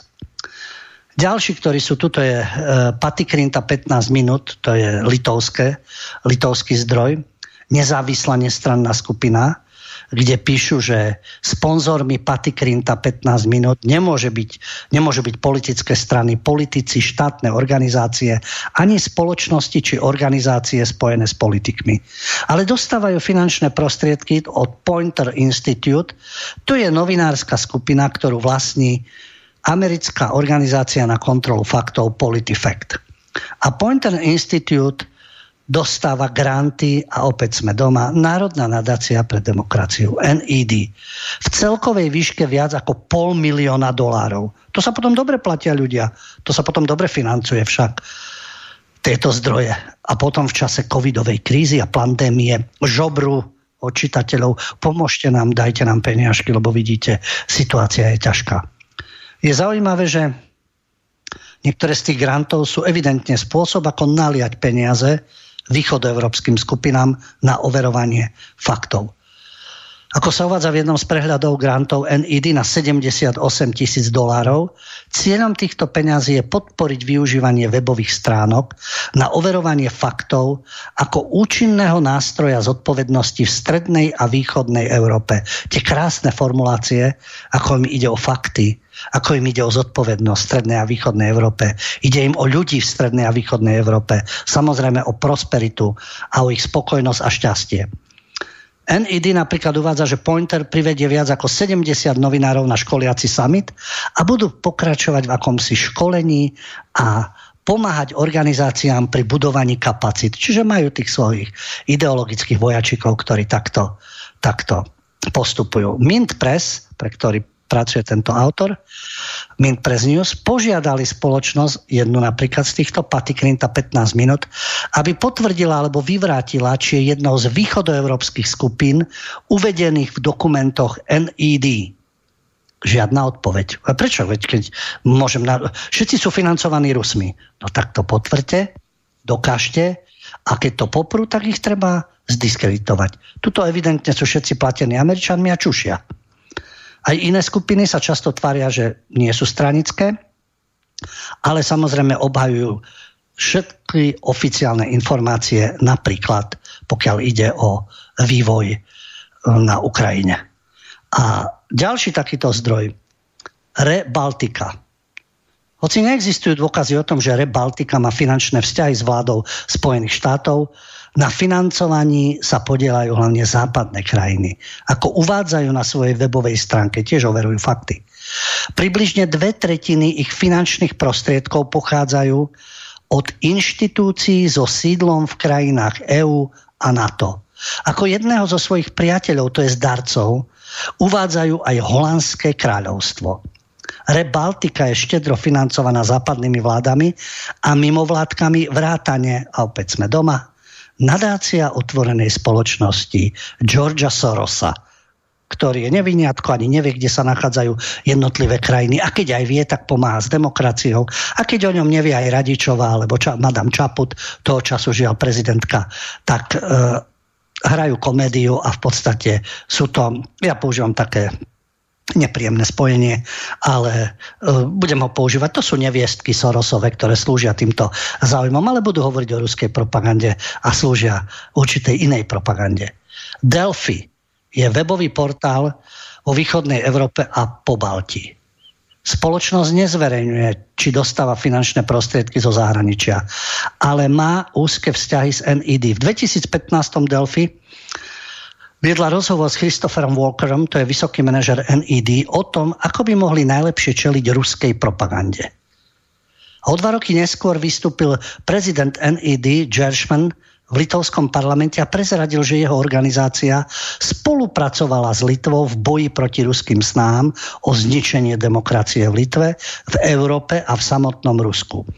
Podporovali sme prácu litovskej organizácie Delphi a Centra východoeurópskych štúdií pri monitorovaní, dokumentovaní a boji proti ruským dezinformáciám v pobaltských krajinách.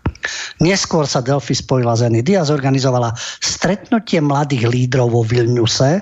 Tam boli mladí aktivisti, aby dostali školenie od novinárov, agentov z celej Európy aj Spojených štátov, aby vytvorili občiansku spoločnosť priateľskú k západu.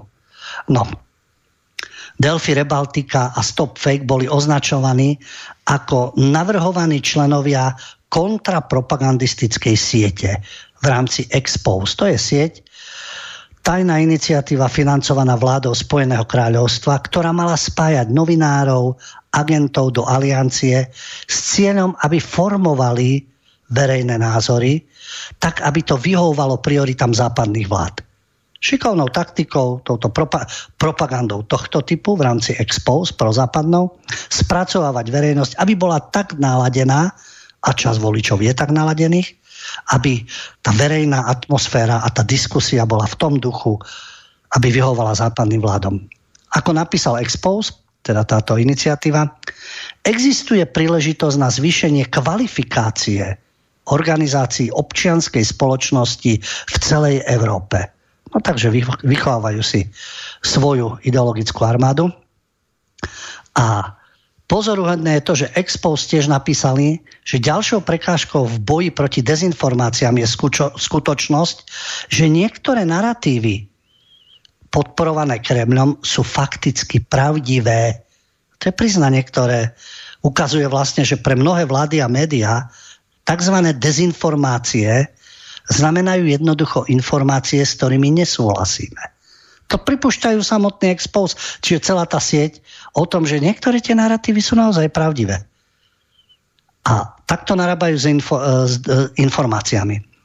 A mená osôb, ktoré sú uvedené ako potenciálni zamestnanci tejto siete, sú v podstate zoznamom agentov napojených na štát, vrátane spomínanej siete Zink, viacerých osôb z webovej stránky investigatívnej žurnalistiky Bellingcat, ktorá je financovaná NED, a Ben Nimo je tam dôležitá postava, bývalý hovorca NATO, ktorý je teraz vlastne akýmsi šéfom tej globálnej spravodajskej služby Facebooku.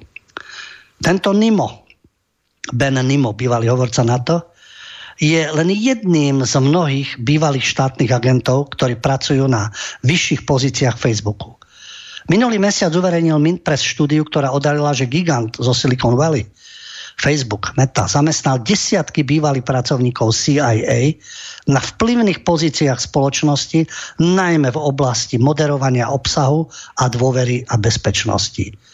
Takže vzhľadom na to, aký vplyv má Facebook ako mediálny a komunikačný gigant, predstavuje takýto vzťah problém národnej bezpečnosti pre každú druhú krajinu na svete. A nejde o hypotetickú hrozbu. Nimo viedol tým, ktorý sa účinne pokúsil využiť nikaragujské voľby, aby znemožnil víťazstvo vládnocej sandinistickej strany, aby zvíťazil kandidát podporovaný USA. V dňoch pred voľbami Facebook vymazal stovky účtov a stránok prosandinistických médií. Tu len vidieť, že Facebook nie je medzinárodná spoločnosť existujúca len v éteri, ale aj spoločnosť, ktorá sa riadi americkými záujmami a má veľmi blízko k americkej vláde. Otázka je, ako si kladie aj autor, kto bude strážiť strážcov? Falošných správ je na internete veľa. A nie sme pripravení im všetkým čeliť. Štúdia, ktorú uskutočnila Stanfordská univerzita, ukázala, že drvivá väčšina ľudí, dokonca aj digitálne zdatná mládež, nedokáže na internete rozlišiť faktické správy od zjavných klamstiev. Autor tvrdí, tento autor v rámci Mint Press News. Mnohí naletia ruskej propagande. Ruské médiá skutočne neustále pumpujú zavádzajúce informácie, ale to robia aj krajiny NATO. A ak overovatelia faktov, ktorí sa dobrovoľne prihlásili, aby pre nás triedili pravdu od výmyslov, neúnavne útočia na Rusko, ale mlčia o výmysloch vlastnej strany, mnohí ďalší naletia západnej propagande. Implicitný pohľad mnohých z týchto skupín na kontrolu faktov je, že len Rusko klame. Je to postoj stranickej organizácie, ktorej len málo záleží na pravde a viac na zavedení kontroly nad komunikačnými prostriedkami. A to všetko sa robí v mene našej bezpečnosti. Kto kontroluje fakty? Žiaľ, sú to malé nezávislé médiá. Mint Press však za to čelí neustálemu potlačaniu. Je blokovaná komunikácia. To je ten zdroj, ktorý o tom píše. Hoci má 400 000 sledovateľov na Facebooku, algoritmami je potláčaný toto médium a napríklad majú problémy, pokiaľ ide o finančné transakcie, ako je PayPal. Riešením je vyučovať a rozvíjať kritickú mediálnu gramotnosť. To je to, o čom neustále hovoria naši prestitúti, na Slovensku, žiadni naši, ale cenzori na Slovensku, o tej mediálnej gramotnosti. Ale práve preto, čo je tá mediálna gramotnosť, ako fanaticky veriť systému a všetko ostatné dezinformácia. Alan McLeod v rámci Mint Press News to práve, že odhalil, vystil. Ako vidíte, jeho názory nie sú nejaké proruské. On hovorí o invázii, on hovorí o tom, že Rusi používajú propagandu. On hovorí o tom, že každá z tých strán používa propagandu. Ale prečo tí, ktorí tvrdia, že odmietajú dezinformácie a propagandu, slúžia inej propagande? A ako vidieť, sú tam vysoko postavení ľudia, ktorí pôsobili v CIA, sú prepojení na vládu a oni majú overovať fakty. Takže tá kritická mediálna gramotnosť, o ktorej hovorí McLeod, nie prestitútky u nás, hovorí o tom, že všetky médiá majú predsudky a programy. A tu je ten záver. Je na jednotlivcovi, aby sa ich naučil a neustále kontroloval a hodnotil všetko, čo číta. Vlády však nechcú, aby ich obyvatelia mysleli kriticky. Chcú, aby ich posolstvo bolo dominantné, čo je jeden z dôvodov, prečo NED, americká Národná nadácia pre demokraciu, v tichosti financuje toľko organizácií na kontrolu faktov, aby robili prácu za ňu. Nad tým sa môže každý zamyslieť. A po skladbe už môžu byť telefonáty a odpovede na maily.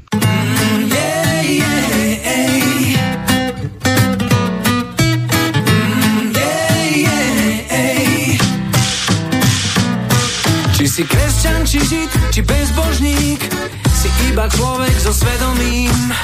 Možno si bol občas neverník, no stále si človek so svedomím.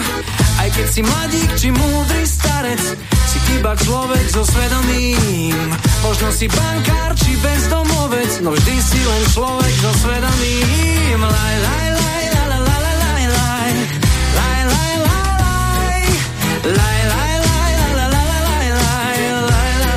laj, laj. Tak hľadajme v sebe to dobré, veď toho nikdy nie je dosť. Svedomie nám samo napovie a ego urovná minulosť.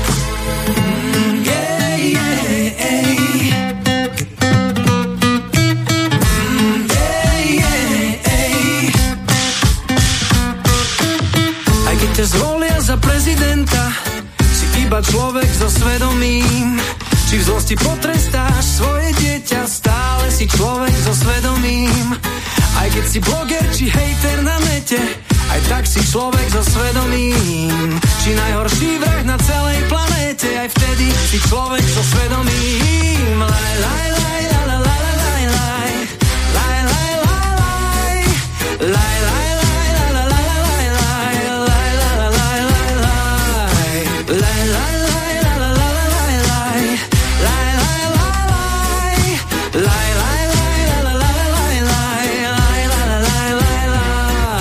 Tak hľadajme v sebe to dobré, veď toho nikdy nie je dosť. Svedomie nám samo napovie a ego urovná minulosť. Tak hľadajme v sebe to dobré, veď toho nikdy nie je dosť. A svedomie nám samo napovie, ako prežiť prítomnú minulosť. Laj, laj, laj, la, la, la, laj, laj, laj, laj, laj, laj, laj.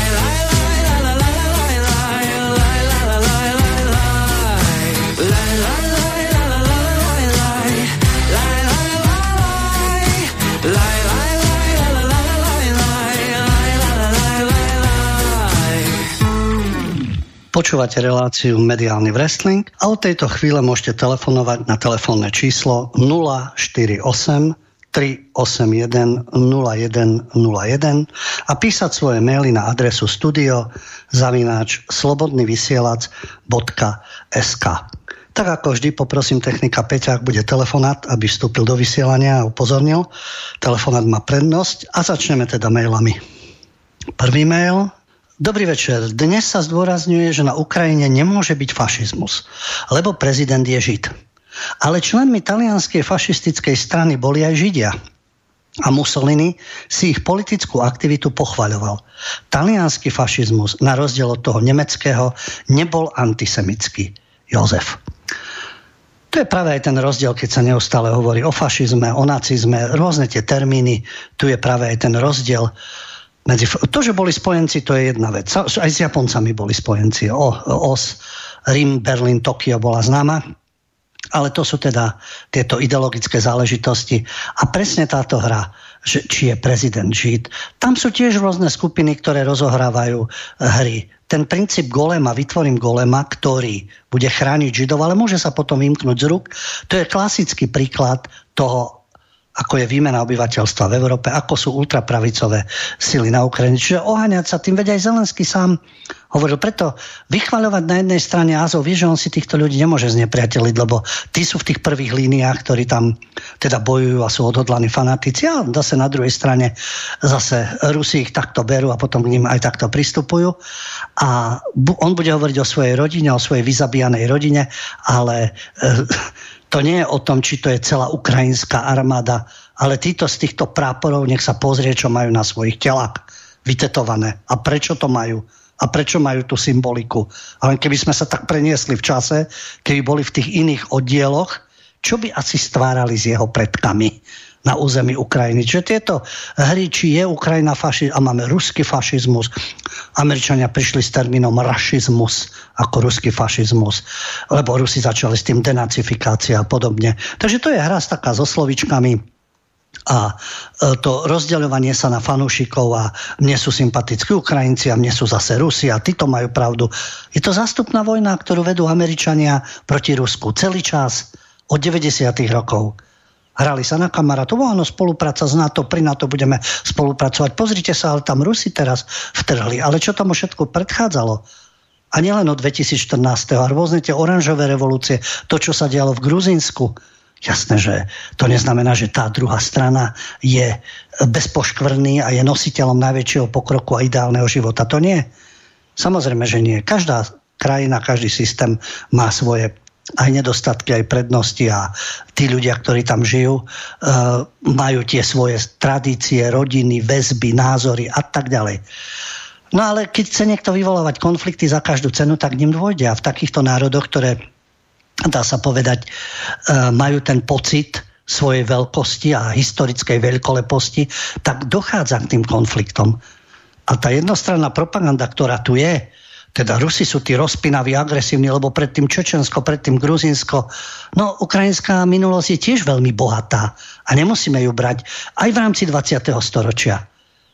Poliaci takisto. Veď Poliaci paktovali s Nemcami, veď chceli veľké Poľsko. Len potom sa to vymklo, veď poľskí generáli si podávali ruky s predstaviteľmi Wehrmachtu, veď si trhali Slovensko, trhali si Tešinsko z Čiech a tak ďalej. Dodnes snívajú o veľkom Poľsku. A to prepájanie sa s Ukrajinou, to sú všetko geopolitické hry, ktoré nestoja na tom, či obdivujete Zelensko a budete nosiť ukrajinskú zástavu, alebo budete nosiť Zetko a ruskú zástavu. To sú hry, ktoré sa rozohrávajú.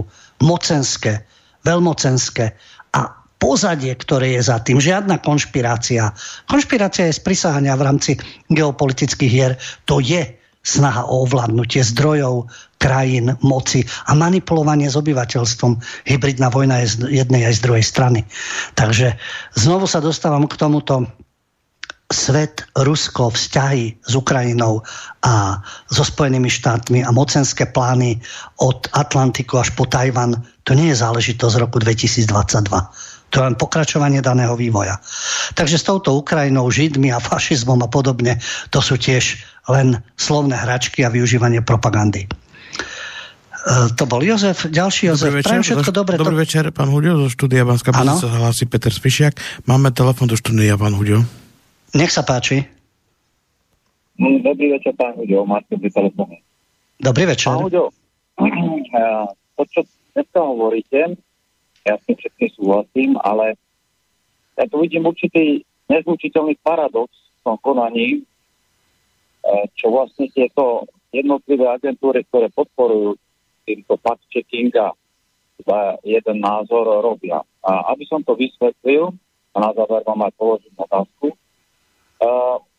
je zaujímavé to, že sa zvyšujú tieto finančné prostriedky v tých krajinách, čo sa týka týchto blokovania a kontrolovania v tých krajinách, ktoré vlastne sú pod vplyvom, respektíve ktoré sú v tej skupine štátov, kde už vlastne tá ideológia je, alebo ten západný systém. A pokiaľ tí ľudia by tu žili v poriadku, že by vlastne tu nebolo potreba nič čekovať, ani nič kontrolovať, ani blokovať, pretože tí ľudia by si vlastne žili v pohode a tento systém by mali radi, hej? Tak ako to napríklad vidíme v Rusku, veď v Rusku tie blokácie webovaní, to nebolo, to bolo iba ako recipročne na to spravené, keď to začali robiť západné krajiny, ale predtým tam žiadna blokácia, a či to niekomu ľúbi alebo nie, ale demokracia tam bola minimálne taká ako u nás, hej? Ale toho Putina, aj toho Orbána v Maďarsku ľudia podporujú preto, lebo v tej krajine poriadok, sú tam určite zavedené morálne hodnoty a ľudia na svoje žitie potrebujú hlavne bezpečnosť, morálne hodnoty a určite aj nejakú prosperitu. Hej? A teraz príde ten paradox. Tieto organizácie vlastne podporujú blokovanie, čekovanie a všetko možné, toto, čo ste hovorili, ale na druhej strane tie isté organizácie podporujú LGBT, podporujú migráciu podporujú dvoch a všetky títo transhumanizmus a tieto všetky smery, ktoré vlastne v tých štátoch robia to, že sa v nich nedá dobre žiť. Hej? Robia tam, že padajú všetky, ja neviem, morálne hodnoty a skrátka tým ľuďom sa tam nežije dobre. Hej? A to ľudia sami začínajú vyhľadávať potom inakšie informácie a napríklad aj inakšie štáty na žitie. Takže tu vidím ten paradox. Na jednej strane chcú kontrolovať a na druhej strane paradoxne podporujú také aktivity, ktoré vyvolávajú zase nevôľu tých občanov, hej? A tým vlastne sa im búria. Tak ako mi toto vysvetlíte, že podporujú aj to a na druhej strane aj to? Rozumiete, čo chcem povedať? Áno. Ďakujem za otázku a ďakujem aj za tento váš postreh. Vy ste to vystihli v tom, že oni sami vyvolávajú to nespokojnosť. Ten západ sa ohrozuje sám zvnútra týmito rozhodnutiami, tým, že ide proti ľudskej prirodzenosti, proti ľudským tradíciám, proti tým ustáleným hodnotám, proti tým civilizačným pilierom. Čiže nie Arty a Sputnik, oni vždy tvrdia, tie referendá, ktoré sú, tie voľby, to všetko ovplyvňujú Rusi a potom ľudia volia tie populistické strany a sú nespokojní. Na to tým Arty a Sputnikom to nespúšťajú. Ten západ sa rozklada sám zvnútra a oni vnímajú tú nespokojnosť a to, čo ste pýtali, no veď to spolu súvisí. Na jednej strane pretlačajú agendu, o ktorej vedia, že ľudia nebudú z ňou spokojní, napriek tomu majú tie svoje hry, postupne tých ľudí do toho dotlačajú a postupne ich spracovajú. Veď ide o tú mládež, preto lozia po stredných školách, preto do škôlok už zanášajú literatúru, kde tam prednášajú, chodia rôzne tie pomilené kreatúry z LGBTQ, ulice, gay pride a s rodinami a podobne, ktoré sa tam chodia na to pozerať v rozprávkach Disney. Takto privykajú postupne tých ľudí, hoci vnútorne mnohí cítia ešte odpor. A ten rozklad začína zvnútra. To, čo ste povedali, potom hľadáte iné informácie.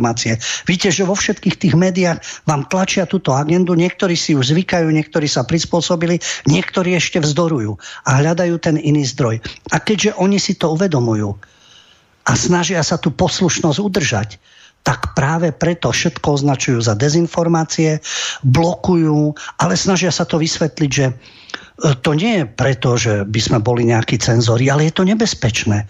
Jednoducho prichádza tu určitá propaganda, ktorá presadzuje, že tu raz bude všade Sovietsky zväz a vyťahujú tie veci, ktoré boli z histórie. No veď vtedy to bolo, áno, boli tie stalinistické plány, boli tie plány na svetovú revolúciu a tak ďalej.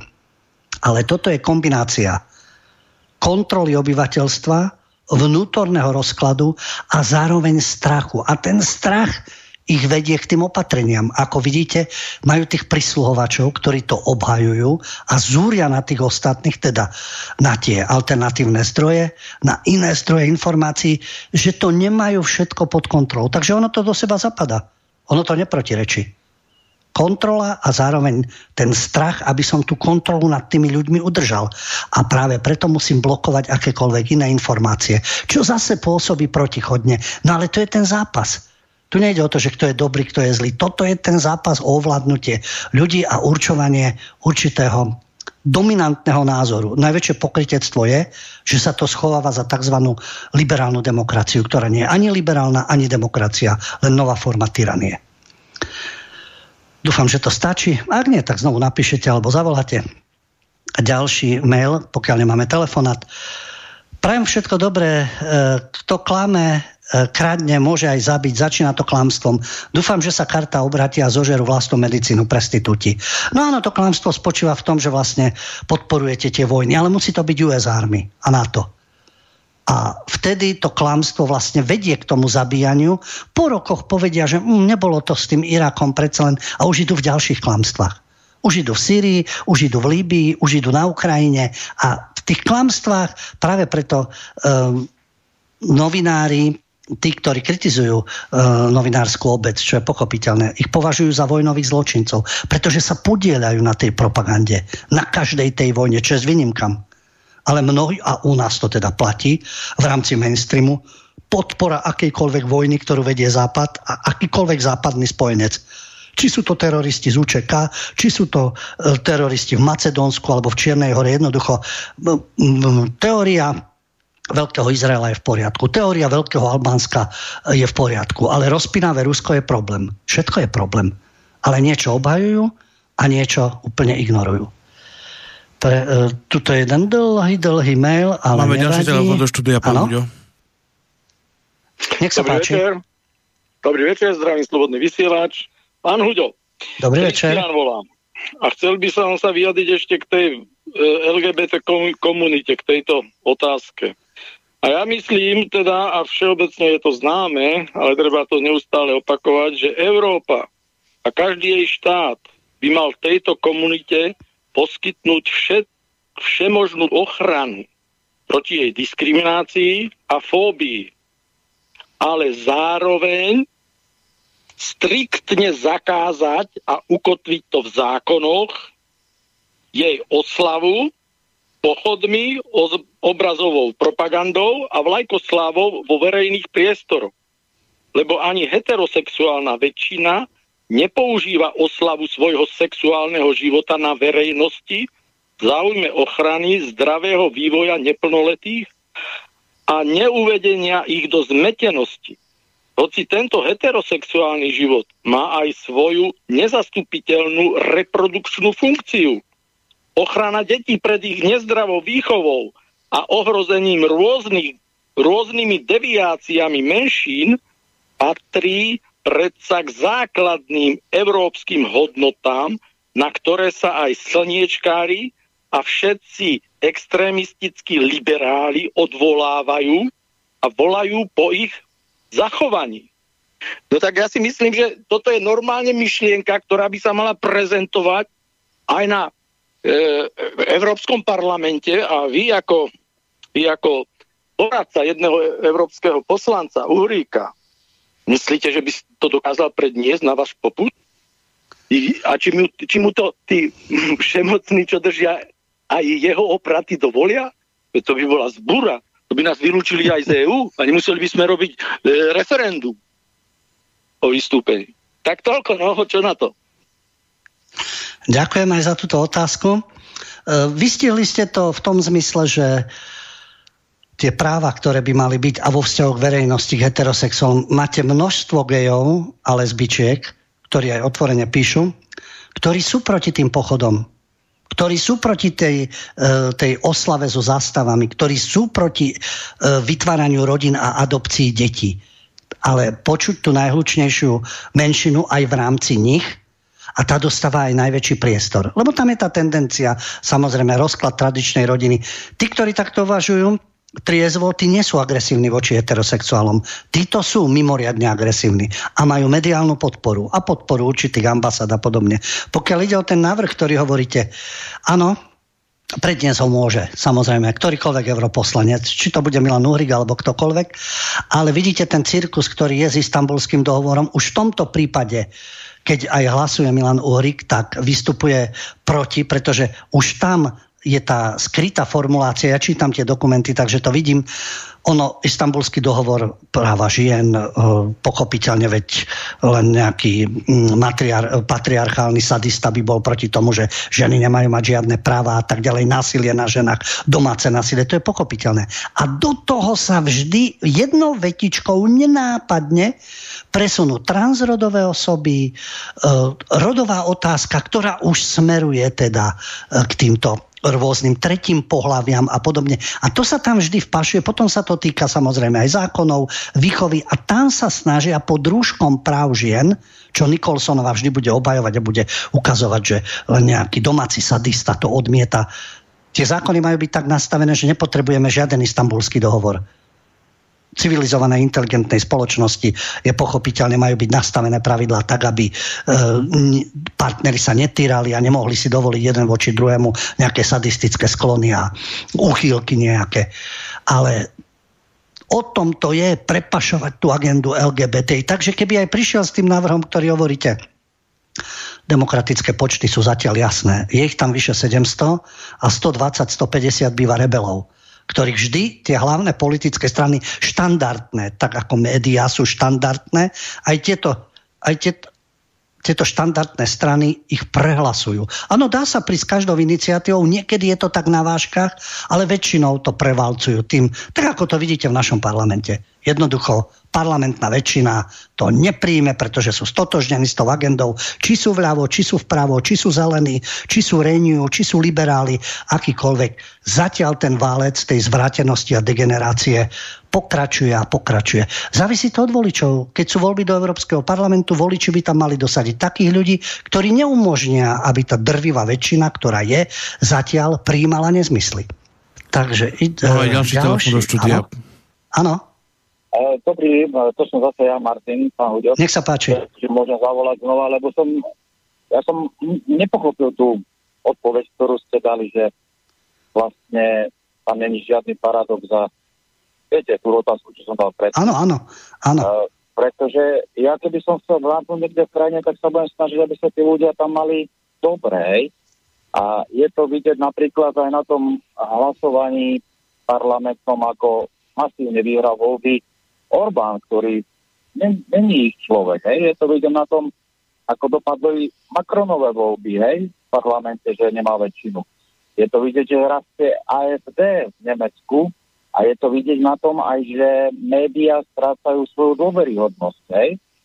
Takže na jednej strane oni si chcú udržať moc týmito všelijakými opatreniami a kontrolou, ale na druhej strane sťažujú ľuďom život jednotlivých štátov a ja myslím, že teraz najeseň preteče pohár trpezlivosti väčšiny ľudí, lebo sa ich to bude bytostne dotýkať, sa týka tých sankcií a plynu a jednoducho budú padať vlády. Takže prečo tie organizácie na jednej strane financujú zhoršovanie kvality života v tých jednotlivých štátov, respektíve celej Európskej únii, a na druhej strane s silou mocou si chcú udržať moc. To ide proti sebe, títo dve investície. Rozumiete, čo hovorím? Áno. Vy v tom vidíte, že si to protirečí. Áno, že na jednej strane chcú ovládať ľudia, na druhej im strpčujú život, čiže tým pádom provokujú nespokojnosť. Áno. Dobre, ja znovu teda odpoviem v rámci toho, ako ja to vnímam. Ďakujem. No, takže ja sa znovu len vrátim k tomu, to, čo vy aj naznačujete, budú teraz na jeseň voľby v rôznych krajinách, môžu dopadnúť rôzne. A keď ste spomínali AfD, silne síce, ja mám aj priateľov, ktorí tvrdia, že v Nemecku sú voľby sfalšované vzhľadom na to, tí, ktorí tam žijú a že všetci tam volili AfD. Je možné aj to, ale ešte stále nemá AfD, a keď sa pozriete na zloženie nemeckého parlamentu, tak je v totálnej menšine. AfD môže vystúpiť, upozorňovať a je dobre, že je tam a upozorňuje na to, čo sa vári v nemeckom parlamente, ale nemajú šancu nič zablokovať a nič prijať. Zatiaľ. Zase záleží od voličov, ako silu im dajú. Ale zatiaľ sú v tom parlamente malom počte a osamotení. Takisto ako aj v iných parlamentoch. A pokiaľ hovoríte, že ono si to protirečí, ale veď ani oni nie sú dokonalí, že to majú tak premyslené. Oni takisto musia tú agendu, väčšina tých politikov je vydierateľných, použiteľných, čiže on musí tú agendu pretlačať, navyše v tých stranách sú tak spracovaní, či v Európskom parlamente alebo v domácom parlamente, že pretlačajú tú agendu, ktorá provokuje ľudí. Veď aj u nás, aká je nespokojnosť s Matovičom, aká je nespokojnosť s vládou. A navonok vystupujú, že je to v poriadku. A médiá im nahrávajú. Takže oni tú agendu presadzujú aj za cenu toho, že vedia, že tomu ľudia nebudú naklonení a zároveň si chcú udržať moc. Takže ja v tom nevidím nejaké silné protirečenie takto, že by sme to nechápali. Chápeme to. Chcú moc, chcú ovládať ľudí, chcú mať jediný zdroj informácií a prijímajú aj nepopulárne opatrenia. Ale spoliehajú sa na to, že tie nepopulárne opatrenia tí ľudia nejako strávia. Tou propagandou, tým ich spracovaním, za všetko môže Rusko a Putin. Zvýšenie energií, ten, kto to študuje a tak ďalej, dokonca aj hospodárske zdroje a oficiálne uvádzajú, že to nie je len, to je otázka zeleného údelu, to je otázka vojny na Ukrajine, viacero faktorov, nemožno univerzálne povedať, za to môže Rusko a Putin, to, čo teraz sa deje, či už s potravinami, či s energiami a tak ďalej. Ale to je na dlhšiu debatu. Takže oni vedia, že také niečo nastáva, ale zároveň tých ľudí masírujú a spracovávajú. A tie voľby, viete čo, voliť, že človek nevyspytateľný. Koľkokrát, už Predtým sa to otriasalo, že začína tá dezinformácia, ako dopadnú voľby a Salvini v Taliansku a zatiaľ im to stále ten domček im ako tak sa otriasa, ale stále stojí a oni sa na to spoliehajú, že tomu odolajú. Ale môže to padnúť, aj to padne. Ale oni sú presvedčení, že to udržia v rukách. Preto hovorím, oni tiež nie sú dokonali, že majú každý krok totálne premyslený a jednoznačne to budú mať pevne v rukách. To už takéto ríše tu už boli a takisto padli. No, musíme sa posunúť aj ďalej, to je samozrejme na dlhšiu debatu. Ale tuto je pán Jan Vaverčak, ktorý adresuje to vám, len vzhľadom na ten čas asi nemáte aj možnosť spolu komunikovať takto. Dobrý večer, dovolím si nesúhlasiť s telefonujúcim poslucháčom, len toľko hlavne jeho predstavy o Rusku a Maďarsku. Ten jeho názor zaujímalo by ma, na akom základe prišiel k takým scestným záverom. Ja viem, teraz si to asi nemôžete vysvetliť, že by jeden druhému to vysvetľoval. Každý má tu svoju predstavu. Ja viem, na čo asi naráža, keď ste povedali, že v Rusku sú pravidlá, dodržiavajú sa veci v Maďarsku. Áno, veď Orbána zvolila väčšina. Povie sa, že sú zmanipulované voľby, to liberálkovia robia. Ale potom povedzme, že aj v Nemecku sú zmanipulované. Aj vo Francúzsku sú zmanipulované.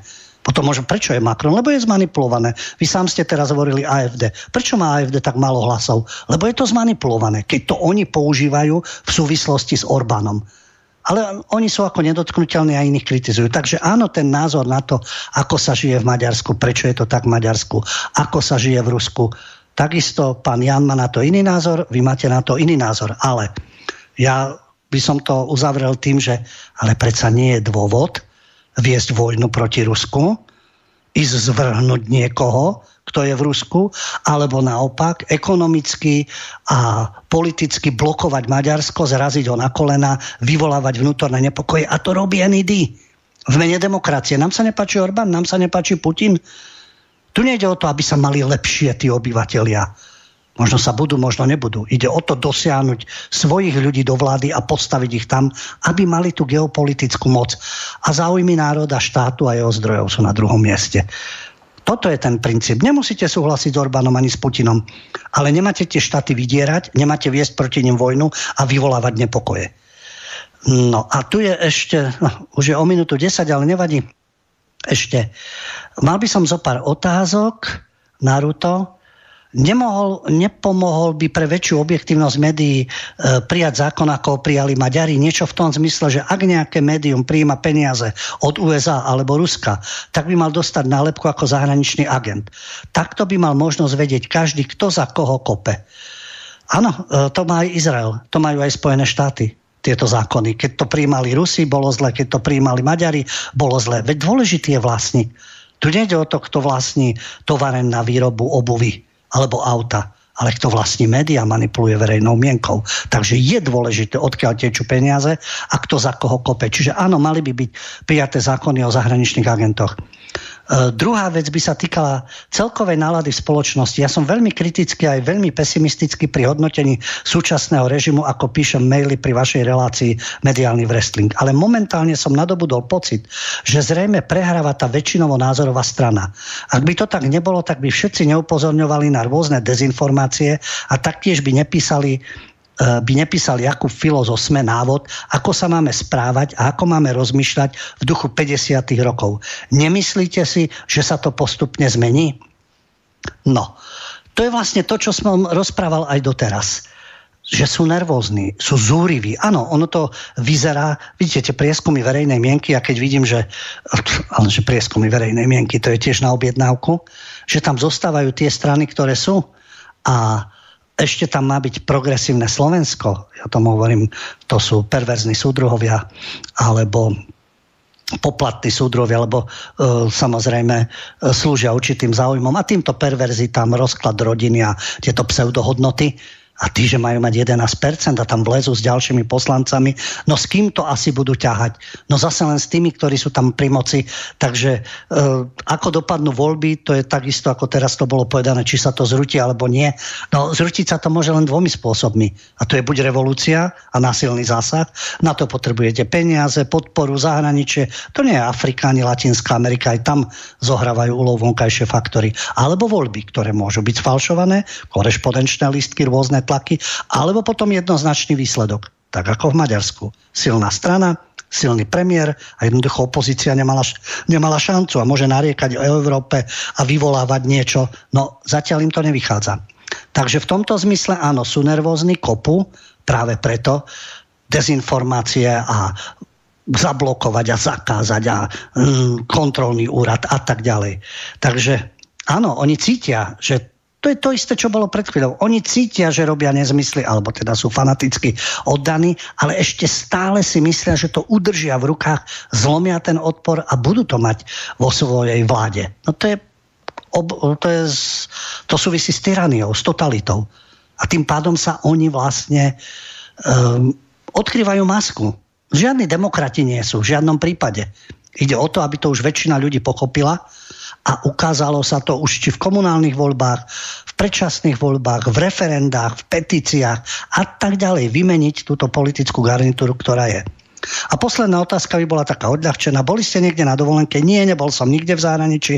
Ja som tu na Slovensku a ak som aj na dovolenke, tak je to tuto v našich luhoch a hájoch. Odporúčať nejakú destináciu, no Kapverské ostrovy alebo Zanzibar, robím si srandu, alebo Karibik. Takže ďakujem za pekný večer, Naruto. No, vzhľadom na ten uplynulý čas, vyčerpali sme aj tému, myslím si, ďakujem za maily aj telefonáty. To by mohla byť debata aj na 2-3 hodiny. Ja si myslím, že takéto veci by mali byť vo verejnoprávnej televízii, v štúdiu a samozrejme malo by to svoj priestor a tam by mohla byť otvorená debata. Žiaľ to tak nie je. Ja vám ďakujem veľmi pekne za pozornosť, Peťovi v štúdiu za technickú spoluprácu a počujeme sa opäť o 2 týždne. Do počutia. Táto relácia vznikla za podpory dobrovoľných príspevkov našich poslucháčov. I ty sa k nim môžeš pridať. Viac informácií nájdeš na www.slobodnyvysielac.sk. Ďakujeme.